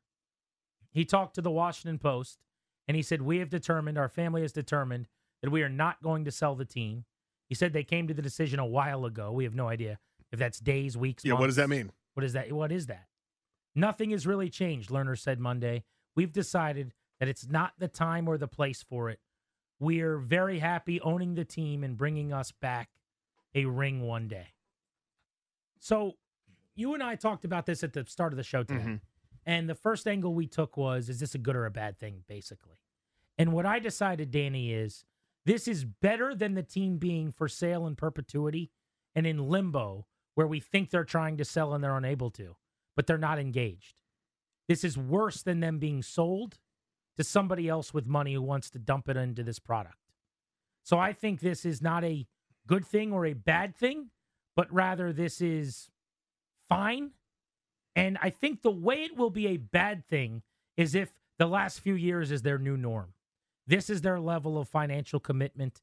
This is their level of engagement. The way it would be a good thing is if they get back to doing what they were doing when this team was really competitive from 2012 to 2019, when they did go out and sign Max Scherzer, when they were going out aggressively adding payroll, when they were one of the higher payrolls in Major League Baseball. The question is, do you trust that they're going to do that? To feel okay about them continuing on the team, you have to talk yourself into the possibility that this was a 4-year tank that they're coming out of right now, hopefully. This is the final year like this, and that basically they just weren't going to add money and payroll to a losing team and block the minor leaguers that they were developing when they got to the major leagues. I think that's a good way to build. I think teams like Houston and Baltimore and Chicago and others have done it successfully. We even saw Washington do it 1.0 here. So that gives me hope that they'll do it the right way. But if they don't start this coming off season doing that, then we're in big, big trouble here. I don't have confidence. I'm hopeful. I'm not writing it off. But if you ask me, bet your mortgage on it, do they open up the checkbook next offseason and sign their Scherzer, sign their Worth? I don't think so. The thing that I come back to is the Lerners are obviously very successful people, more successful than me, but this is sort of within this realm. They do it their way. Whatever their way is, they think that team is worth more than the Mets' $2.4 billion. It's not. But that's what they think. So they're not selling because they couldn't get that. They think they could take a manager and sign him to a deal that for a fraction of the time that everyone else is signing for in the open market for a fraction of the dollars, offer him that and do it. They think they can sometimes go around the general manager to sign their generational superstar or brought him the World Series. You get these stories enough times and you go, this is their way. The league has moved on from their way almost universally. Again, I know Ohtani just did this weird deal with all the deferred money, but you want to go sign somebody, I don't think people are going to be interested in, we'll give you 16 this year, but 11 for the next 17 years, and then there's an interest payment in 2060. When you're 74, we'll get that done for you. The guys want their damn money. Everyone knows now. The word is out, but they're going to do it their way. And their way needs to be updated. And these last few years of precedent don't really scream to me, we're updating our file along with the rest of the league. And they're still doing the learner style of stuff where the learners are meeting with the learners and there's a committee and they just take forever and nothing really happens. And we sort of go, yep, we're still very much into this thing. It doesn't feel like there's this massive sea change coming. I could be wrong. I wouldn't bet on it either, but I am very hopeful, and I guess I'm more confident than you are that they're going to spend. What does spend mean? I'm not sure. I think they're going to, it will not resemble in any way what the last couple off seasons did. I'm just making up names, right? But they'll go out and they'll sign Anthony Santander for good money to come in and bring in power. They'll hit the pitching market, and they'll pay a guy like, Kyle Hendricks or Shane Bieber or maybe Ross Stripling, who's pitched for the Dodgers and the Blue Jays, who can be like a middle-of-the-rotation starter. Do I think they're going to go do Max 2.0 and pay like Zach Wheeler a 4-year contract as a 35-year-old? No, probably not. I would bet against that. But I do think that next year they will start spending. I do. I think that, they'll look to add starting pitching, add a big bat, and that they'll realize that next year is the year to go over 500, to make a little bit of a wild card push.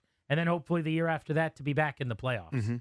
But I am going to be judging them on next year as it pertains to the remainder of their time as owners. In other words, if next year they are not aggressive, they don't spend, they don't bring in major league talent, it's similar to these past few years, I think I'm out.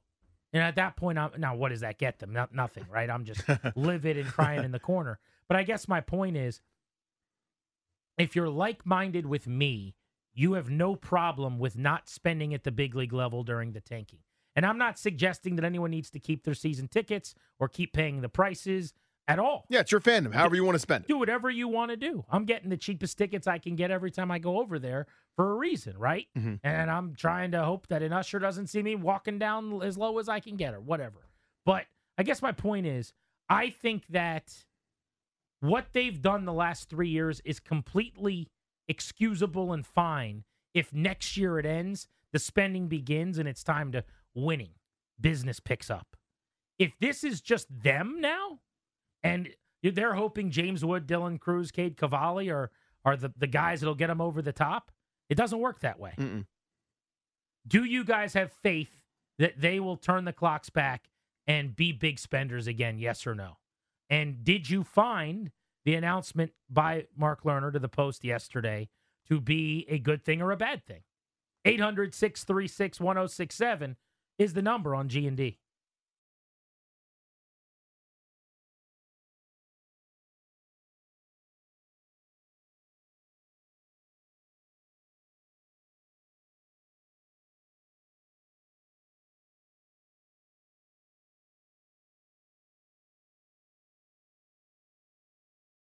Nats spring training underway. The bombshell that dropped in West Palm Beach yesterday. The Lerners are no longer trying to sell the ball club. What we want to know from you is, how much confidence do you have that they're going to start spending again when it's time to? That's next season, by the way. That's a year, not even a year from now, but the beginning of next offseason. 1 to 10, Danny, your level of trust that they're going to do this the right way, that they will be good owners. And by good, I mean committed, engaged spenders next offseason. 3. I'm going to say 6. I hesitate to go any higher than that for obvious reasons. It's been a long time since we've seen it. I don't want to go lower than that, though, because You just got to go back to 19. And even at the deadline, they were still pushing chips in all the way through the 2020 pandemic season. Yep. I mean, that was a brutal year, but they kept the band together for the most part. They thought they had a shot to run it back. The year started, remember, on opening day with Juan Soto popping positive and not being able to play. Just riding a stationary bike at home. Awful. It has been downhill ever since. 4 straight terrible seasons. I mean, in 21, they thought they were going to win. And that was the year it all came crashing down. Yes. I mean, they had a group that was it was still the core, no Howie Kendrick, but still basically the guys that won the World Series with young ascending players like Victor Robles in a larger role. But whatever. They thought they were going to win. And then it all, of course, was a disaster. Max's body started breaking down a little bit. So did Stras's. Strauss has not been the same since 19. Corbin pitched to a 6 ERA. I mean, the whole thing. That's a good starting kit. Yeah. Not being very good. That's your top 3 starters in your rotation.